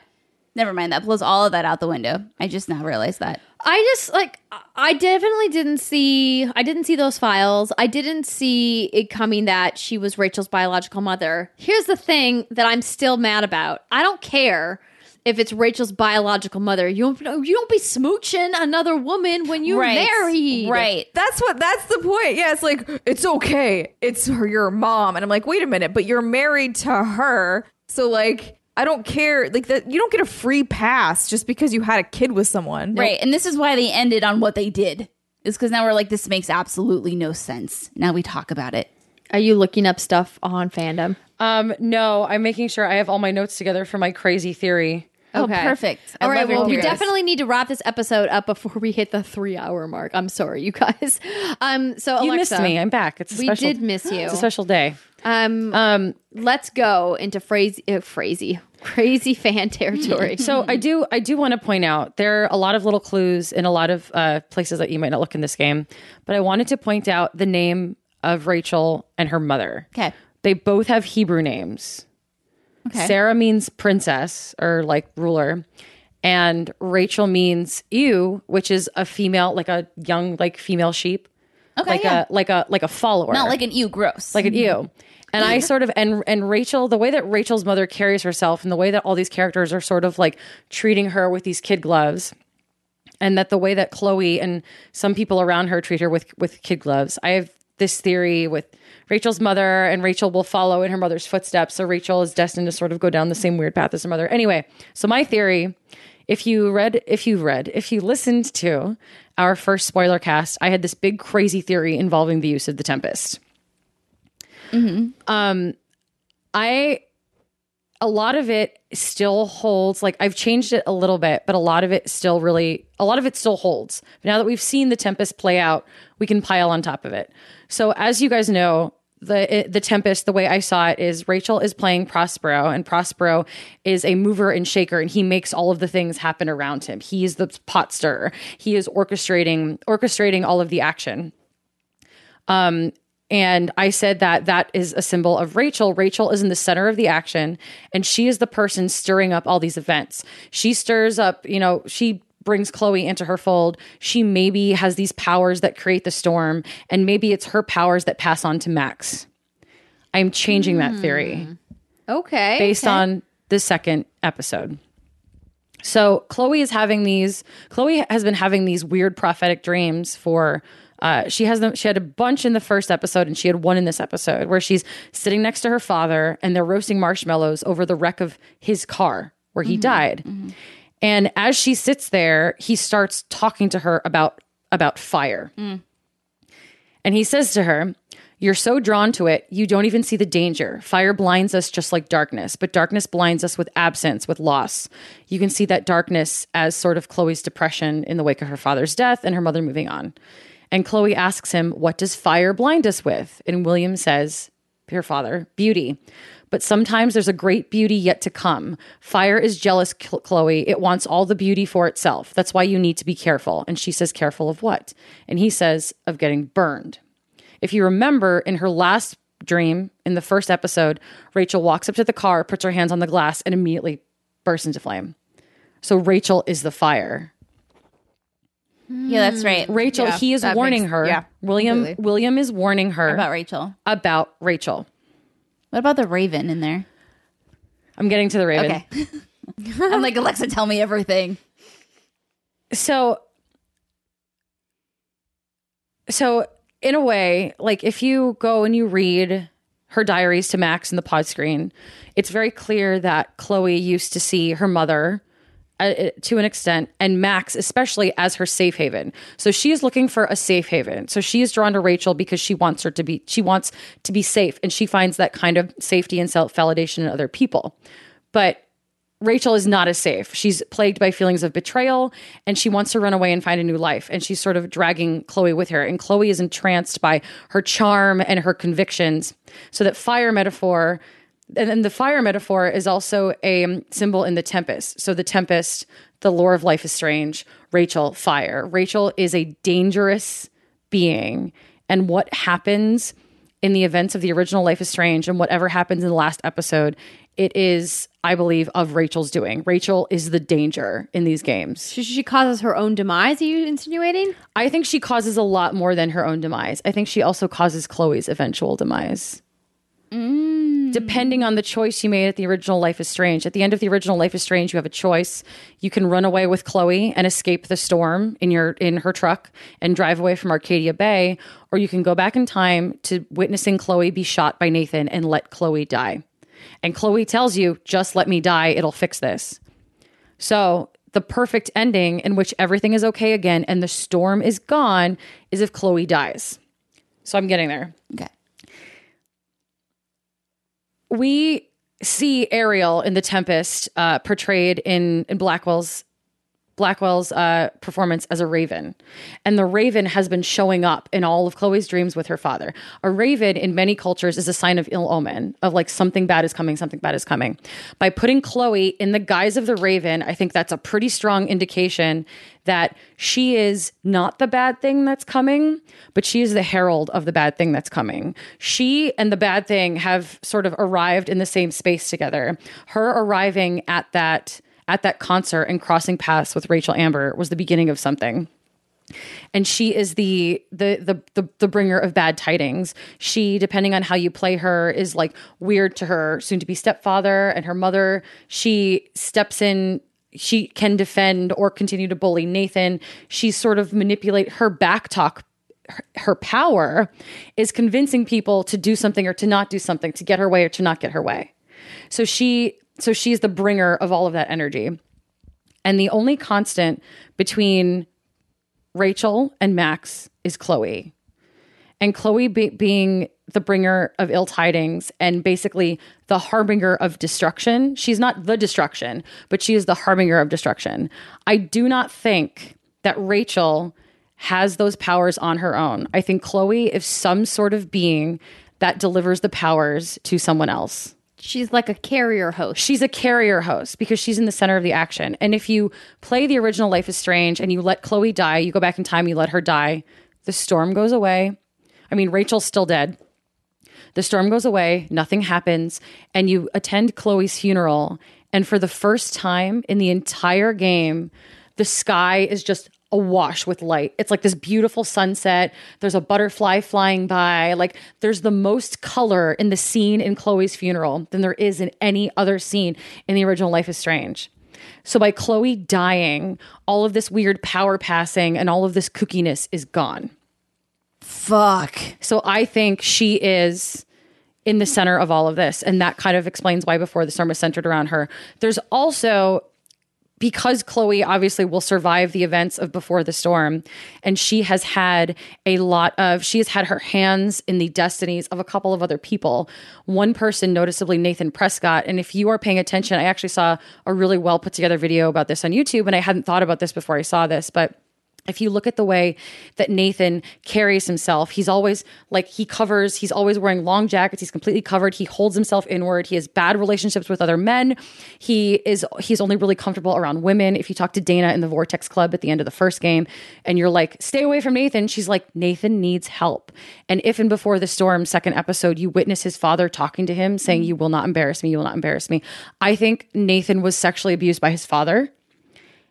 And Chloe, I think in the third episode, Chloe has some sort of interaction with him and something, because he is in the Tempest, he's playing Caliban, which is the spirit subdued by Prospero. So he is living in the shadow of Rachel. Rachel is what Nathan wants to be. He wants to be free and he wants to be strong. And he can't be because of all these things that have happened to him. And he's this, you have options in the Tempest, or in the second episode, when you see him talking to his father, you can intervene and like call his father out, or you can sort of dogpile on Nathan a little bit more. And there are two different options. Nathan can come on stage, forget his lines and cry and start crying and just forget everything. Or he'll come out strong and acting really, really strong. And I think what will happen in episode 3 is there will be some sort of interaction, some major pivotal scene involving Chloe and Rachel and Nathan, or just Chloe and Nathan, that will set him down the path of the person that he becomes in the original Life is Strange. And if their interaction plays a giant role in this, and then Chloe dies at the beginning of the original Life is Strange, she moves on, and then life moves on without her. That's sort of like none of that stuff, maybe none of that stuff in the dark room would have happened. It's all a ripple effect. Maybe Nathan sort of, by killing Chloe, is like, oh shit, I fucked up. I killed someone. I can't do this whacked out shit anymore.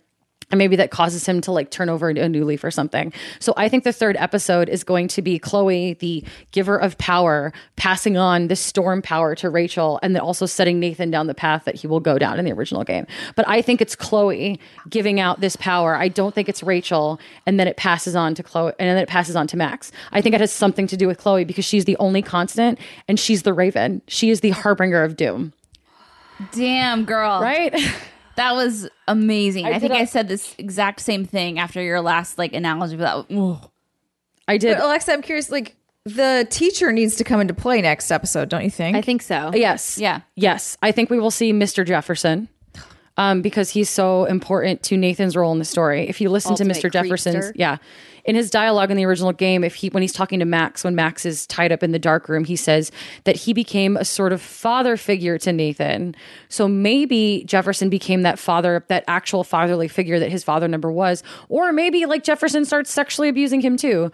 I really think that I really think that she's in the center of all this like bad shit. And I have to applaud Deck 9 for digging into things and presenting things that are in like uncomfortable situations and like people struggling in a way that's actually really, really thoughtful and isn't used for like shock value or like emotional gut punches. It's just like, here's our story and here are things that people struggle with and here are things that happen. So thank you, Deck 9. I think you're doing a really great job. But I think it's Chloe.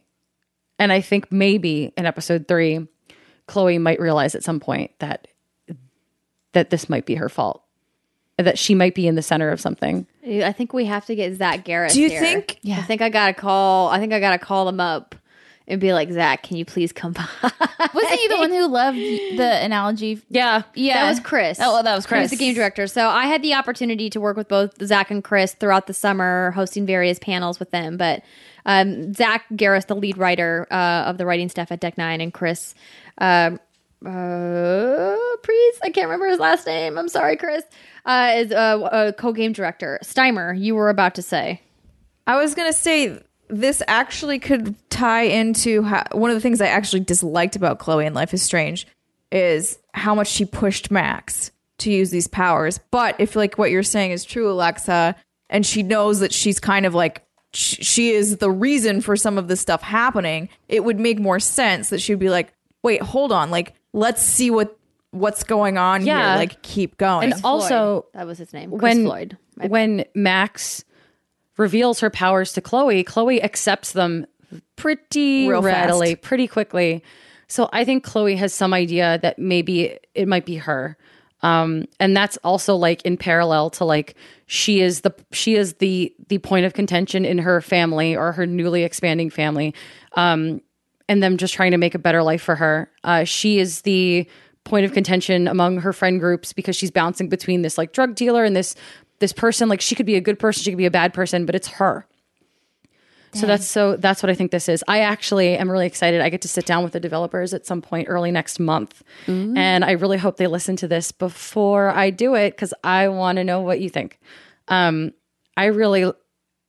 spent a lot of time on this. It was amazing. I spent a lot of time thinking about it, but it's kooky and it's sad to play this episode knowing that Rachel like will die. Like she'll never yeah. see anything. It's really like getting to know Rachel has been like bittersweet. Doesn't even feel like it does it justice of a word, and kind of really learning like who she is and seeing how we're just starting to peel back the layers of who she is as a character, and seeing how much Chloe is really just falling head over heels for her. I mean, if you've chosen to play it as a romantic relationship, which I have to imagine the vast majority of people have, it's really tragic, and it's really fucking kind of a gut punch knowing like not only does she just die, but she dies a really fucking tragic, like horrible death. Yeah. You know, and that just makes it even harder to know like how are we going to transition now from episode 3 into what happens in episode 1, unless- you know? Unless they retcon the entire thing and they do something where there's a choice in the 3rd episode where you can save her and then the timeline gets shifted all over again. You think that they could do that? That would though? be weird. Well, I then don't it think they turns could do into that. like multiple universe theory, which I Which don't wouldn't think. be the weirdest thing that Life is No, Strange it's has true. It wouldn't be the touched on. weirdest thing, but I don't know if the developers want to get into it. But yeah, it's tragic because you go to the junkyard so many times, And you to know- walk over the spot where she's we- buried, right? and And, it's like to know that like that's where you're gonna. Ugh, it's just I was more sad when they're like, we're going to run away together. And there was definitely a part of me who's like, if I can just do the dinner correctly, if I can just do this, Same like here, maybe Seimer. we Yeah. can get the car and go and everything will be fine. She won't end up dead in a fucking junkyard. well, Nope. But no. alternate universes. Yeah. Yeah. and that concludes our 3-hour podcast. That did not disappoint, my Alexa Ray. gosh. Thank you. Welcome back, Alexa Ray. Ladies and gentlemen, thank you so much for hanging with us. We know it's been a long one, but we hope that you had a great time sticking with us. Please don't forget to check out all of the content that we have going on. We have our horror Let's Play on our Facebook page. We've got cool content on youtube.com/what'sgoodgames. We are doing fun stuff on social media. Miss Brittany Brombacher always posting stuff. And of course, we have lots more content coming for you for the rest of the year. And we hope that you guys choose to be part of it. And don't forget, if you guys are looking to rep some What's Good games in your wardrobe, Bear shit. we've got a merch store. We are partnered with Teespring. You guys can check out all the information on what kind of apparel and stuff you can buy on our website, what'sgoodgames.com. And then there's a merch store button. So thank you so much for hanging with us this week. Let us know your thoughts on the Life is Strange spoiler cast and everything else we chatted about. Reach out to us. You can always hit us up at contact@what'sgoodgames.com. That's going to be it for this week. We hope you guys play some games and have a lovely weekend.